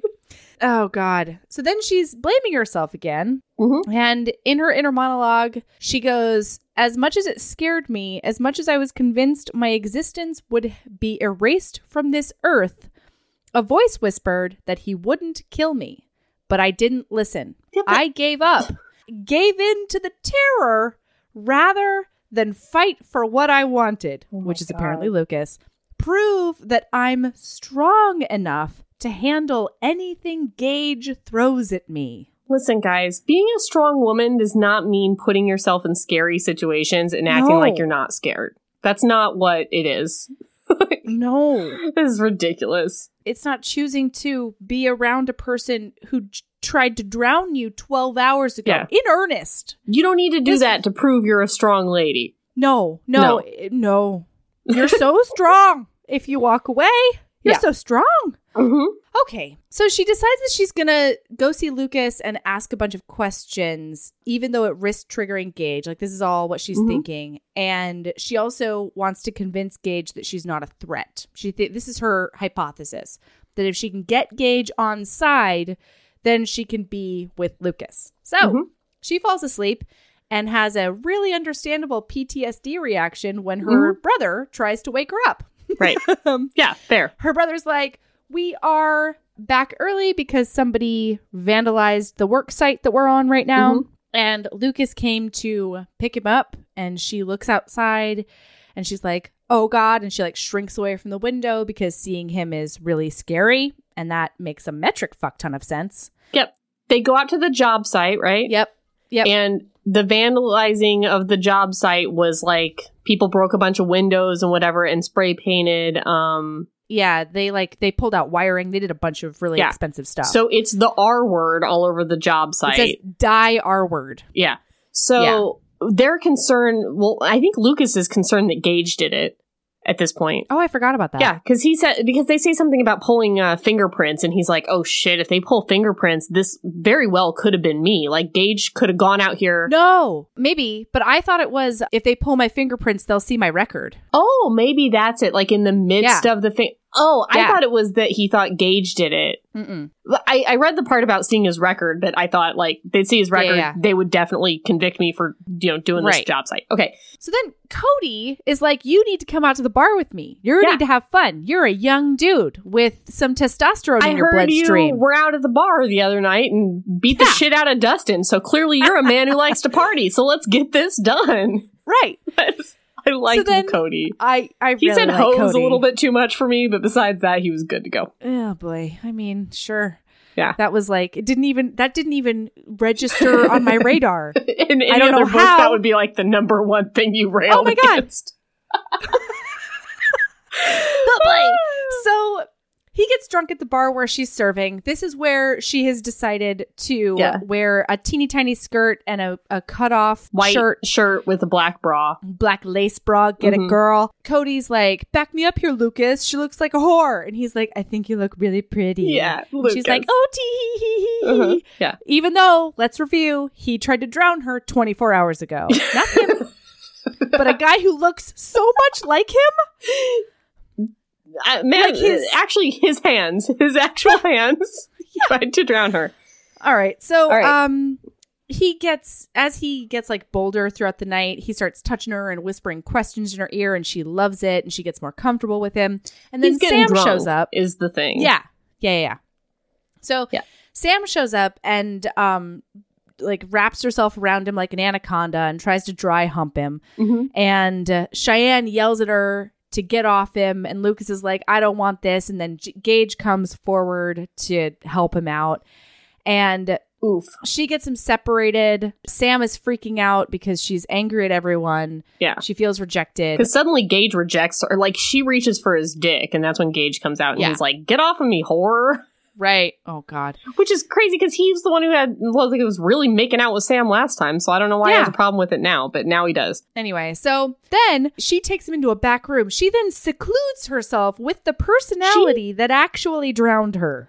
Less than 24 hours ago, this personality of this man tried to murder her. She locks herself in a storage closet. Doesn't tell anyone where she's going. Nope. Locks herself in there with him. And he's like, understandably, he goes, she should be afraid of me. I tried to drown her yesterday. Yeah. He's like, why isn't she afraid? But then he's also like, God, what a bitch, she's afraid. Like, there's no continuity between being afraid and not afraid. And then he's like, why are you doing this? And she's like, to protect Lucas. He doesn't need you making problems for him. And then he's like, she wants to protect Lucas, Mm-hmm. And then he puts his hand around her throat and squeezes. For a while. So here's what happens. He's got his hand around her throat. He's squeezing. Mm-hmm. She's having a hard time saying all these things, but she's doing it. So she's like, she tries to go back to the, why'd you protect me against Justin if you hate me so much? And he's like, mistake. And she's like, liar. And he says, watch that mouth or I'll fuck it. Yep. And then he squeezes her throat. Oh, wait, I'm sorry. Then she can't tell if he's going to kiss her or actually strangle her for real. And she starts passing out. There are black spots in front of her eyes. Mm-hmm. She's not able to make coherent thoughts. And then he lets go. And then she thinks to herself, this is the second time he's had the opportunity to kill me. And he didn't. But he could have. That could have killed her. For sure. Yeah. Seen it happen. Strangulation is not something to fuck around with. Yes. And like we learned last couple of episodes that it could have killed her 2 days later. So she really should have gone to the ER after this. Bing, boom, bong. Should have gone to the ER. Didn't. Yeah. Oh, and then she calls him a coward. And then her brother's like, everything good in here? And she's like, yeah. And then he's like, well, you better take this chucklehead home. And she's like, more alone time with Gage. Well, Gage himself is like, I'm not leaving you here with that crazy slut, Sam. She causes trouble for you, and that could blow back on Lucas. And I'm like, what the hell does that even mean? She causes trouble for Cheyenne? That doesn't make sense. I have no idea what he was. I don't know where that came from. But anyway, so she goes home with Gage. We get a little peek into his brain, and he's wondering to himself if she is in fact safe because she wants to protect Lucas. Okay. Yeah. So she drops him off. She continuously asks, why did you save me from Dustin? Right. Why do you care about me? Blah, blah, blah. And he's like, in his internal monologue, he's like, I don't even fucking know. And I want to be like, I know, because Dustin was smooching your property. I know. Yeah. I know exactly why. You must have not taken any, like, women's, courses. This guy? Yeah, like, this guy hasn't taken any women's studies classes? Yeah, but I'm just like, this is classic misogyny. You just think she's your property. Actually, you'd think he would, just to study the disease that is womanhood. Oh, God, yeah.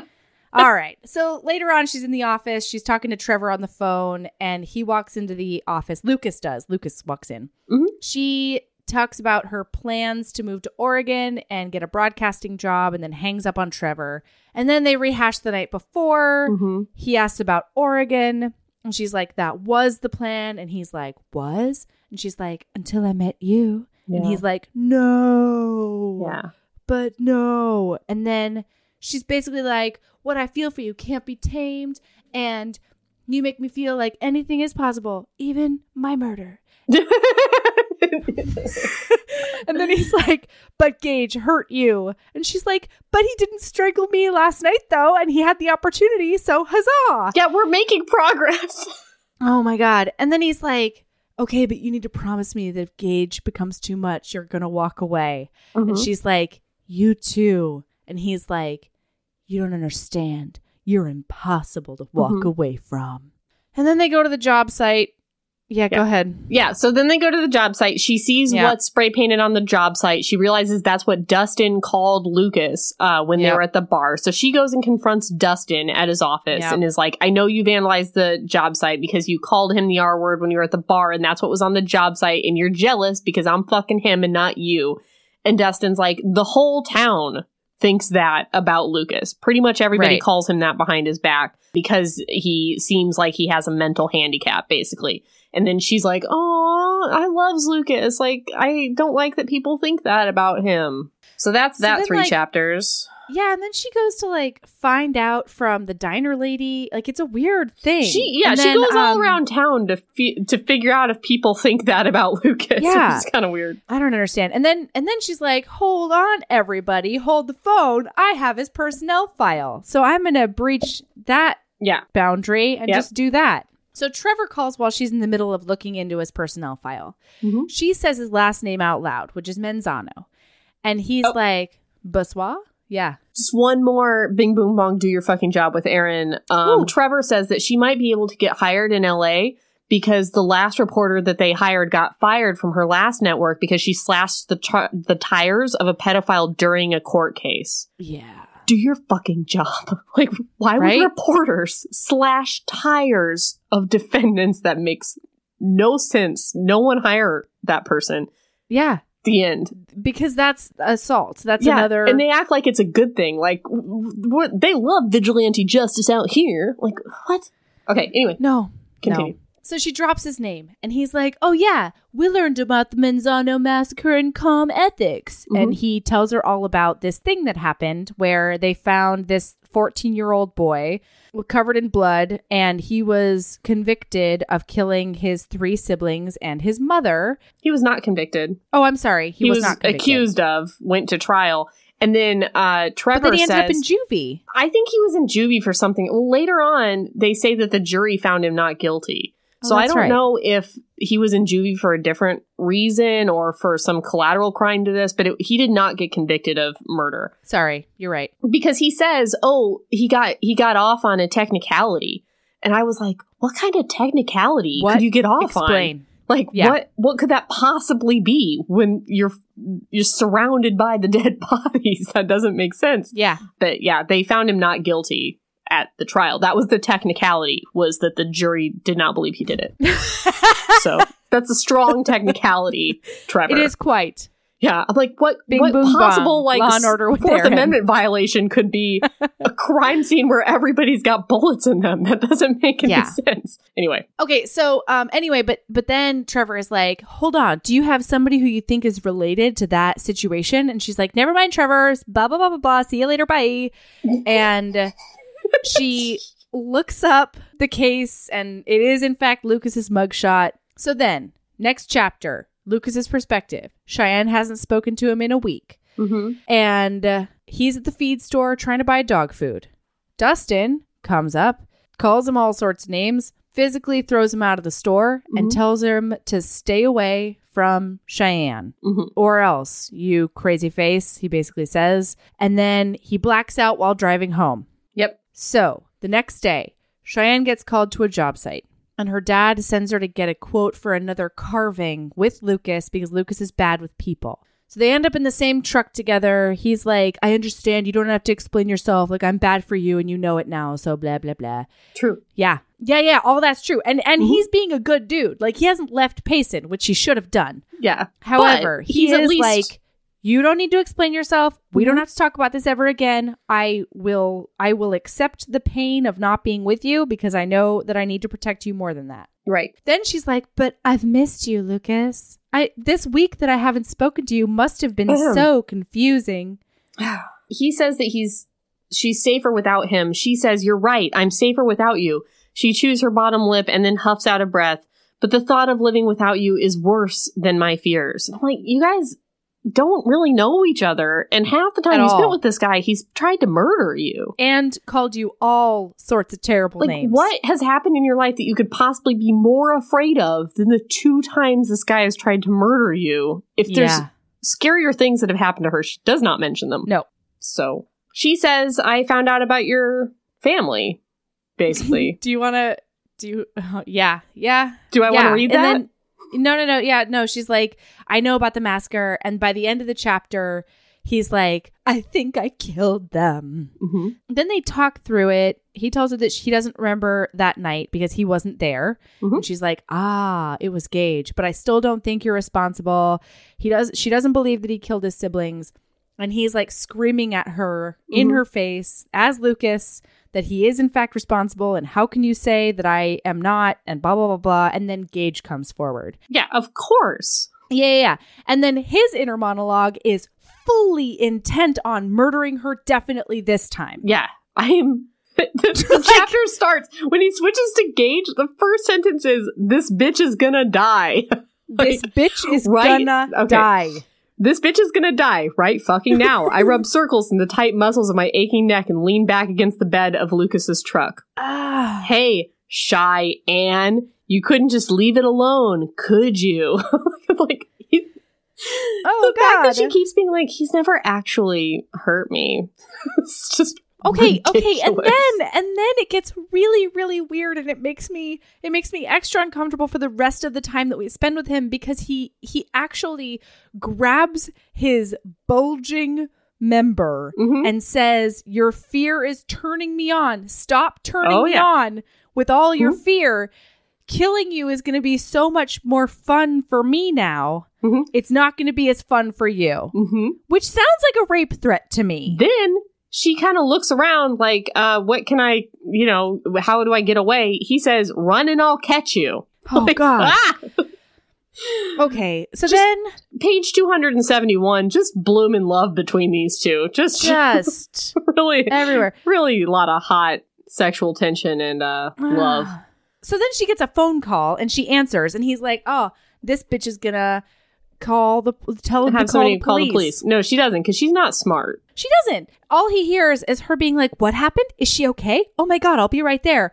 And then this is, I honestly don't know if this is a stroke of genius or not, because she just completely ignores the entire altercation they've had up until this point. And she's like, hey, listen, Gage, I know that you had something you wanted to discuss with me, but it really needs to wait. I need you to take me to the hospital because my best friend has been almost beaten to death. If you find that you are in a serial killer situation where the serial killer has told you that your fear turns them on and makes your murder more afraid, I do think that it is a great tactic to then act unafraid. Strategic move. Yes.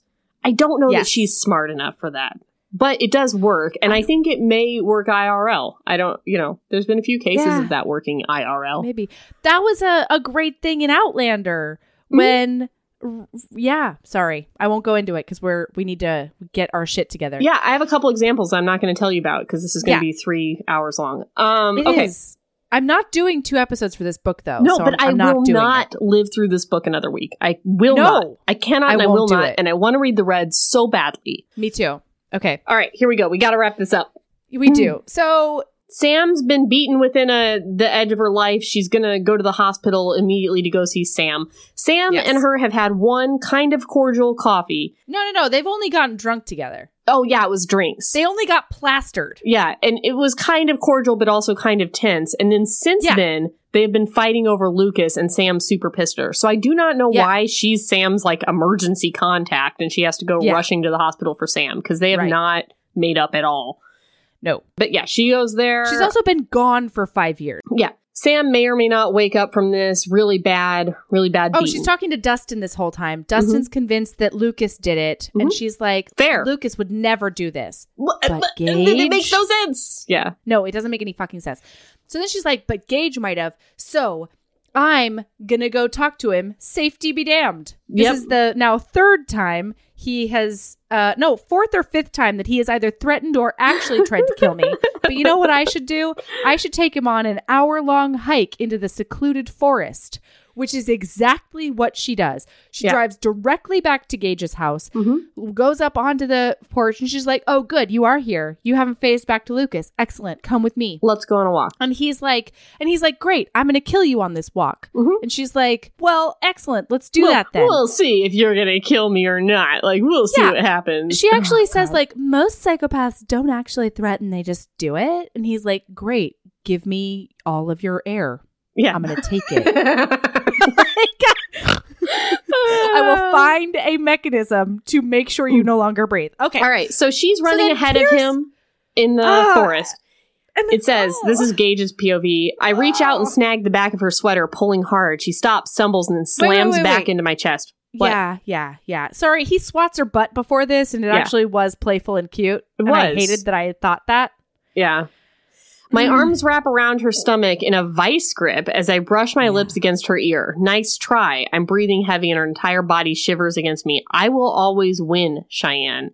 And then she starts rubbing up against him like a clownfish. She's just clownfishing in that anemone. Watch her jiggle.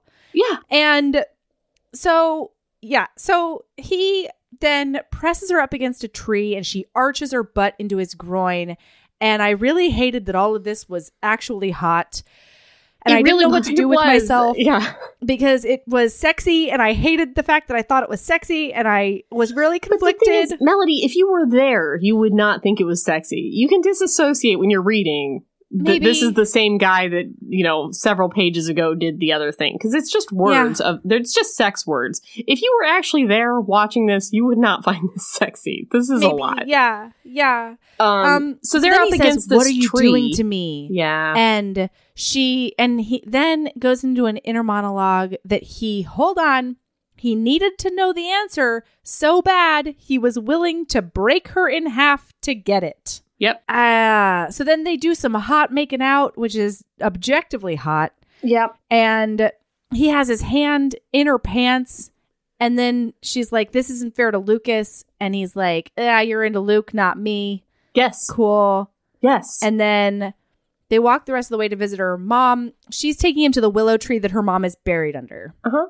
And she says that he's like, why the fuck am I here? And she's like, I wanted to trust you with something important to me because I want you to trust me as well. I've only protected Lucas. I want you on my side. I want to be with you guys. And he's like, you guys? Both of us? And he's feeling really vulnerable. And then she asks if he hurt Sam. And he tells her a lot about his childhood abuse. And I really don't want to get into it. If you would like to read the book, you will find out all of the horrifying, incredibly graphic, terrible things that their mom did to torture them. I just want to say that whatever that you're imagining, it's worse. It's so much worse. So if you can't, and it's not stuff that doesn't happen every day in the world, but it's worse than whatever you're imagining is in this romance novel. Yeah. It's Gillian Flynn shit. It's really, really bad. It's torture porn. It's really, really horrible. So just know that going in. And it's really awkward for me that it's sandwiched in between two hot sex scenes. I don't know what. It was really hard. There was a lot of emotional whiplash for me. Okay. So then he's like, yeah, I killed my mom. And can you handle that truth? And she's like, yeah. That bitch deserved to die. Anyone would be able to handle that truth at that point. Yeah. And then she presses him to tell her the rest of the story of that night. And he fades to black and collapses. Mhm. So she's holding on to Lucas Gage, not knowing who's going to wake up. And she realizes in that moment that she loves him. Nope. Them. Them. She says, I love them. I love them. Yep. And then there's some emotional and mental gymnastics that I highlighted, but frankly, I don't think we have time for. Right. And then Lucas wakes up. Yep. And she has sex with Lucas. They go back to Lucas's house. They find a condom that Gage had. It's on. And it's good. It's really good. There's so much awesome ongoing consent. There's so much like, show me the kind of pleasure that you like.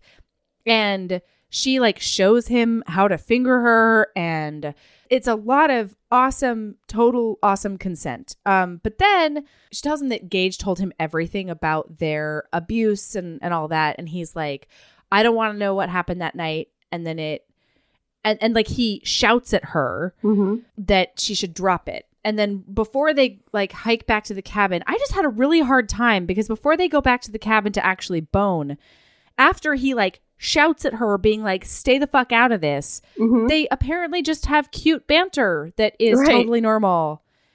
I didn't understand. So then they do have the hot sex back at the house, and it's good.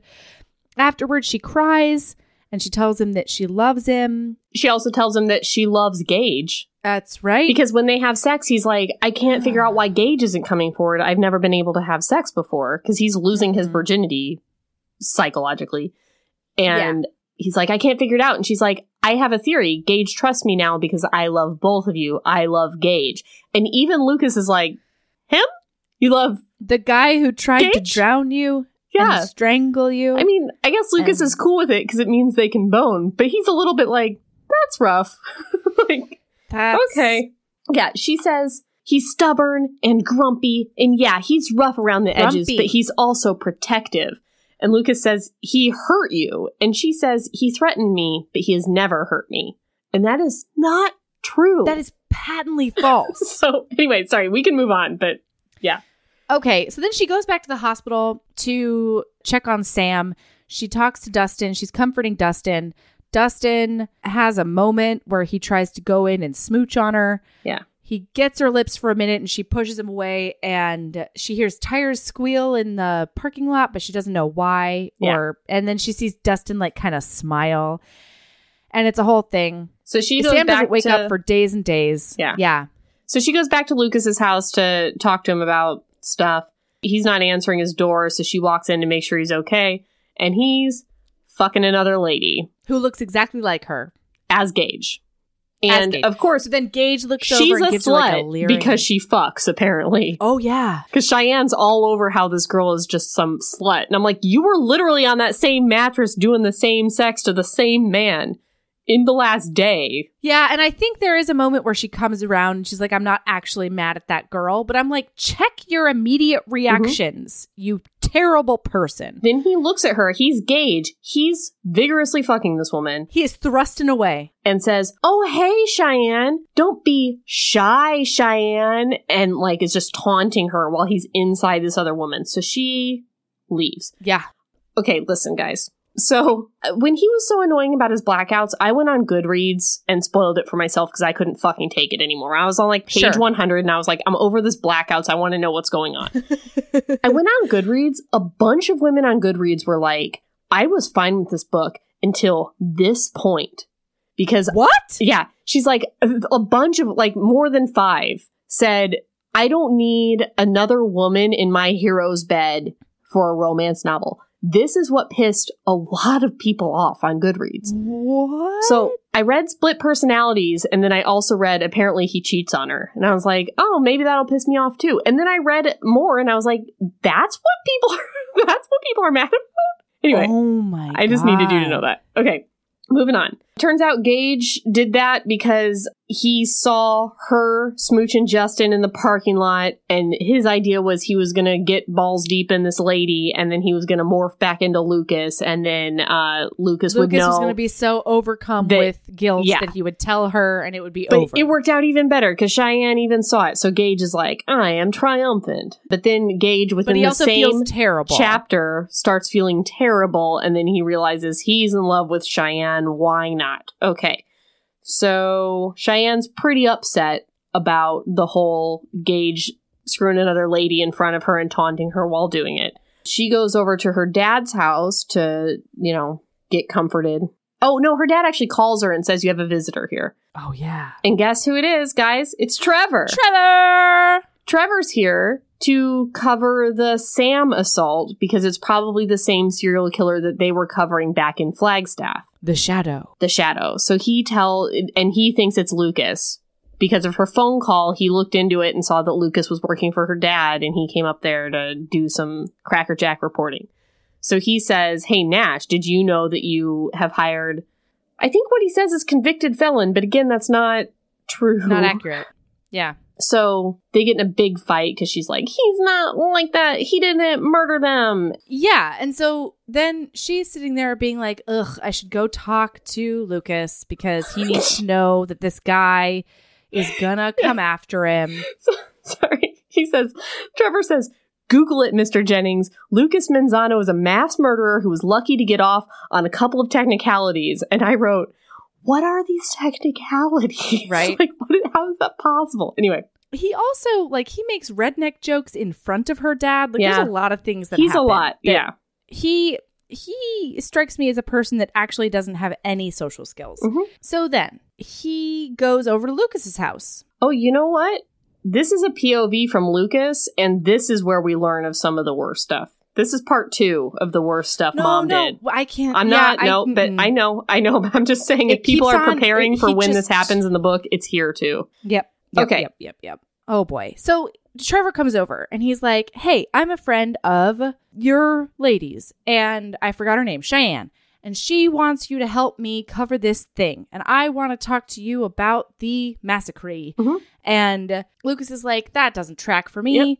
And then Gage comes out. And basically there's a big, huge altercation. And he asks him to leave. Mm-hmm. Trevor refuses. It becomes an assault kind of situation on both sides. And then when Cheyenne and her dad show up at his house to be like, just FYI, this is going to happen. They find him duct taped to a chair inside. Yeah. Trevor is duct taped to a chair inside. Yeah. Gage is like, I'm Gage. And, well, sorry. We're so tired, you guys. We're so tired. We're so tired. So before she had told her dad about the multiple personality disorder, and her dad was like, interesting.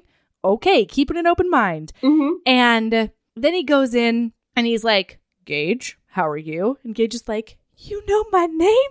Oh my God. Mm-hmm. And he's like kind of starstruck about it, which I actually thought was kind of cute. But then Trevor starts mouthing off about how her daughter was gonna fuck him for any job he offered her and all this stuff. Yeah. Oh, before this, actually, the reason that Gage goes off the handle is because he tells him that he's gonna marry her and turn him into his little brood mare. I'm gonna take her back to LA and marry her and keep her barefoot and pregnant, as if she has no agency in this situation. Right. And then cheat on her all the time and blah, blah, blah. So he does a whole villain speech. So can we wrap this up? I feel like we can wrap this up pretty quick. We can wrap it up. So Lucas gets arrested in that moment, goes to jail. There's a lot of scenes of her visiting Lucas in jail and then intermittently visiting Sam at the hospital. At some point in here, we find out that Dustin was, in fact, the person that vandalized the job site. Yeah, because Sam wakes up. Yeah. And Sam's like, he told me this. Sam also says that the man who assaulted her fits the description of Trevor and specifically said, I am Lucas Manzano before he started punching her, as if she doesn't live in this small town and know Lucas Manzano, but whatever. Right. I honestly don't understand this villain's motivations, but here's what happened. I'll tell you the villain's motivation. It is thready to be nice. However, the motivation was, I need a good piece for my reel for LA. Sure. So I am going to make this shadow guy a thing again by beating the fuck out of a lady who knows Lucas Manzano, has hooked up with Lucas Manzano. Mm-hmm. I'm going to frame Lucas Manzano to then bring in the Manzano massacre into the story and hype it even more.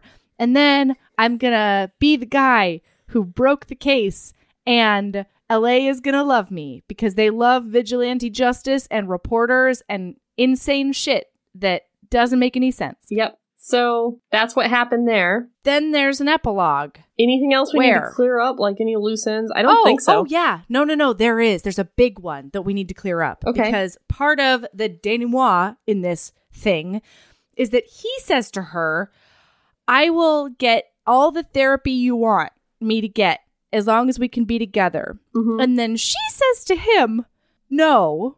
Mm. No, you should not, because I love you just the way you are. Both of you. And I'm not at all afraid that if I do even one thing to slight Gage, he's going to think of me as a threat again and think I betrayed him and then murder me in my sleep. Yeah, and toward the end of this thing, he starts referring to himself as we. Like, we love you, Cheyenne. Like, a lot of that. Uh-huh. Well, because then he starts being able to communicate with Gage. Very weird. All of a sudden. Oh, also, we skipped over, he didn't kill his siblings. Mom killed the siblings, sort of. Also, I also horror can't show. talk That's about fine, that. Melody, I get it. So, also a horror show we shouldn't talk about, but he didn't kill his siblings. But the only person he killed was his mom. Right. In self-defense. Sure. Yep. But also, at the end here, like, in the epilogue, Gage and Lucas are switching back and forth, and it's almost like hijinks. It's also like, whoa, that was just like Gage to, like, I don't know. It was just weird, like, little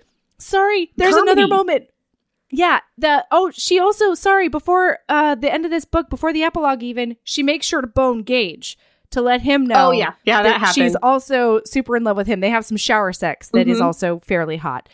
Yeah, so then in the epilogue, she's pregnant, and her thing is they're both so protective of her that they have been like, it used to be she might see Gage once a week, but now they're switching back and forth like between hours of the day. Then she's at her job that her dad runs. And gets a little frisky. She's 6 months pregnant. She's feeling that second trimester wave of sexy hormones, which I hear exist. So he picks her up and he's about to take her out to the car, and everybody's like, ugh, I thought the honeymoon would be over by now. And she's like, we're gonna go fuck now. Bye, Dad. And then he gets her into the car. He puts her in the car and he goes, we're gonna share you this time. So weird, guys. Because they're gonna switch back and forth during one sexual encounter. And, like, I forget what it was, but, like, Lucas makes a comment while, like, he switches back to Lucas and he's like, man, that was so Gage right there. Am I right? Like, the thing that Gage did was so Gage. Like, it's like, what, murder? Like, I just can't. Well, no, and she does talk about the fact that he's gotten extra controlling now that she's pregnant, and it's supposedly because of his protector vibe. They always do, guys. Bing, bong, bing. Domestic violence with Aaron. Pregnancy ups the stakes. Oh, yeah. As soon as you are carrying more of their property, Mm-hmm. ha.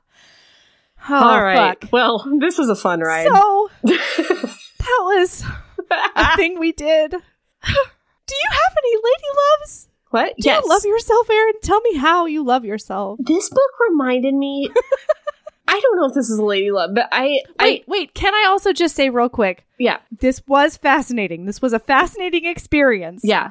But you have to be able to read through. I feel like my tolerance level is so high for this stuff that I don't know what's... You know what I mean? Like, I don't know. I hear you. But, like, you have to be able to read some real terrible stuff to read this book. Yes. And fall in love with it. Like... Yep. To find Gage hot, you have to really be tolerant of a lot of things. Some of this book reminded me, I felt like, this is my lady love, sort of. I don't know. I felt like she was one of this is that trope of, like, I'm going to rescue a man and be the answer for a man. And it reminded me of that. I know it's super basic of me, but it reminded me of that Sarah Kay poem, The Type. Do you know the poem I'm talking about? It's a Sarah Kay poem, which I get it's basic, but I love this poem. It's called The Type. You can find it on YouTube. It's about being something to a man that isn't a woman. Like a man might reach for you, but what he's really reaching for is an answer or another woman or a sandwich or something else and doesn't recognize that you are actually a woman, flesh and blood. You're your own thing. And I was thinking also about the line, it's from a different Sarah Kay poem, but it's about smelling smoke and wanting to follow the smoke back to the fire to find the boy who set the fire to try to save him. Do you know that one? I don't remember which one that's in.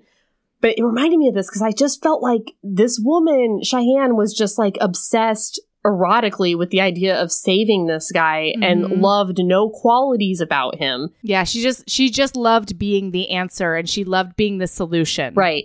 And that poem that's about that, The Type by Sarah Kay, is a great poem, and it sent me down a little rabbit hole of watching that on YouTube and several other spoken word poems, and it's a great lady love one if you want to watch that. I don't know if Sarah Kay is basic or if it's forensic basic. Maybe she's just forensics basic. I feel like there's... Sarah Kay is an excellent poet. In the world of she's poetry, a spoken word poet. Yeah, in the world of poetry, saying that you super unironically love Sarah Kay because she's so lovable is like unironically loving pumpkin spice lattes. Like, it's become a thing that it's like, well, everybody fucking loves her. That doesn't make you deep. But everyone does love her. So it's okay, too. I forgot to write a lady love down earlier. and I don't know if I'm in any kind of headspace to... Not reading this book is a lady love, probably. I just am not super okay. I mean, I'm fine. Yeah. You know what I mean? Okay. You can find us places on the internet. Are we going to be in a better headspace after the read? People, let us know, because it may be just as traumatic. I'm not sure. Because a lot of people have been like, it is not a romance novel, you guys, to include the author. So we'll see what happens. Whatevs. I'm so excited to see Tiffany Rice do her thing. Yeah. Like, in not a Harlequin Blaze setting. This really is her thing, I think. So... Yes. Yeah. That's what I'm excited about. Yeah. Okay. You can find us on Instagram at Heaving Bosoms, on Twitter at Heaving_Bosoms. We're doing some fun video share shit that is actually more work than you would think it is. I would love it if you would enjoy them. You can find us on Facebook, Heaving Bosoms Podcast. We also have this fucking kick-ass punk rock amazing community that is a closed group, and that is the Heaving Bosoms Podcast Geriatric Friendship Cult, bitches. Yep. And then you can also find us on our website, which is www.heavingbosomspodcast.com, and our email. Oh my god, I found emails that were marked as read, but I had never seen from goddamn February. I don't know how it happened. So sorry, everyone. These weren't ones that I read either. I don't know. Yeah, neither of us are remembering reading these emails. I could be in a fugue state. I don't know. But I am getting through them. I did an inbox cleanup. We actually do love your emails if we fucking see them. Yeah, so sorry. Please keep emailing, even if you think we're dicks. I am trying not to be. That is heavingbosomspodcast@gmail.com. Oh boy. Keep being a badass and love yourself as much as you love... You know what? Navajo tacos are delicious. So love yourself as much as you love fry bread, which is just fried bread, and everyone loves it. And that's something we can all embrace about this book. That's right. All right. Excellent. All right. I will chat to you soon. Okay. Bye, Mel. Bye.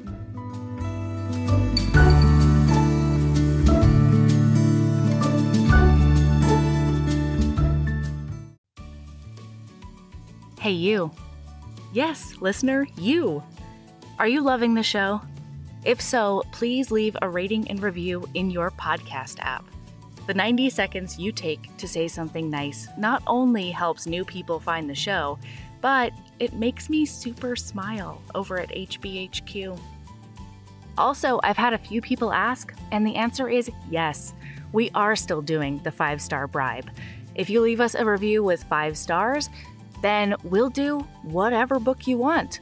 We're real deep into the list, though, so it might be a while. Lilas! Okay, back to the show.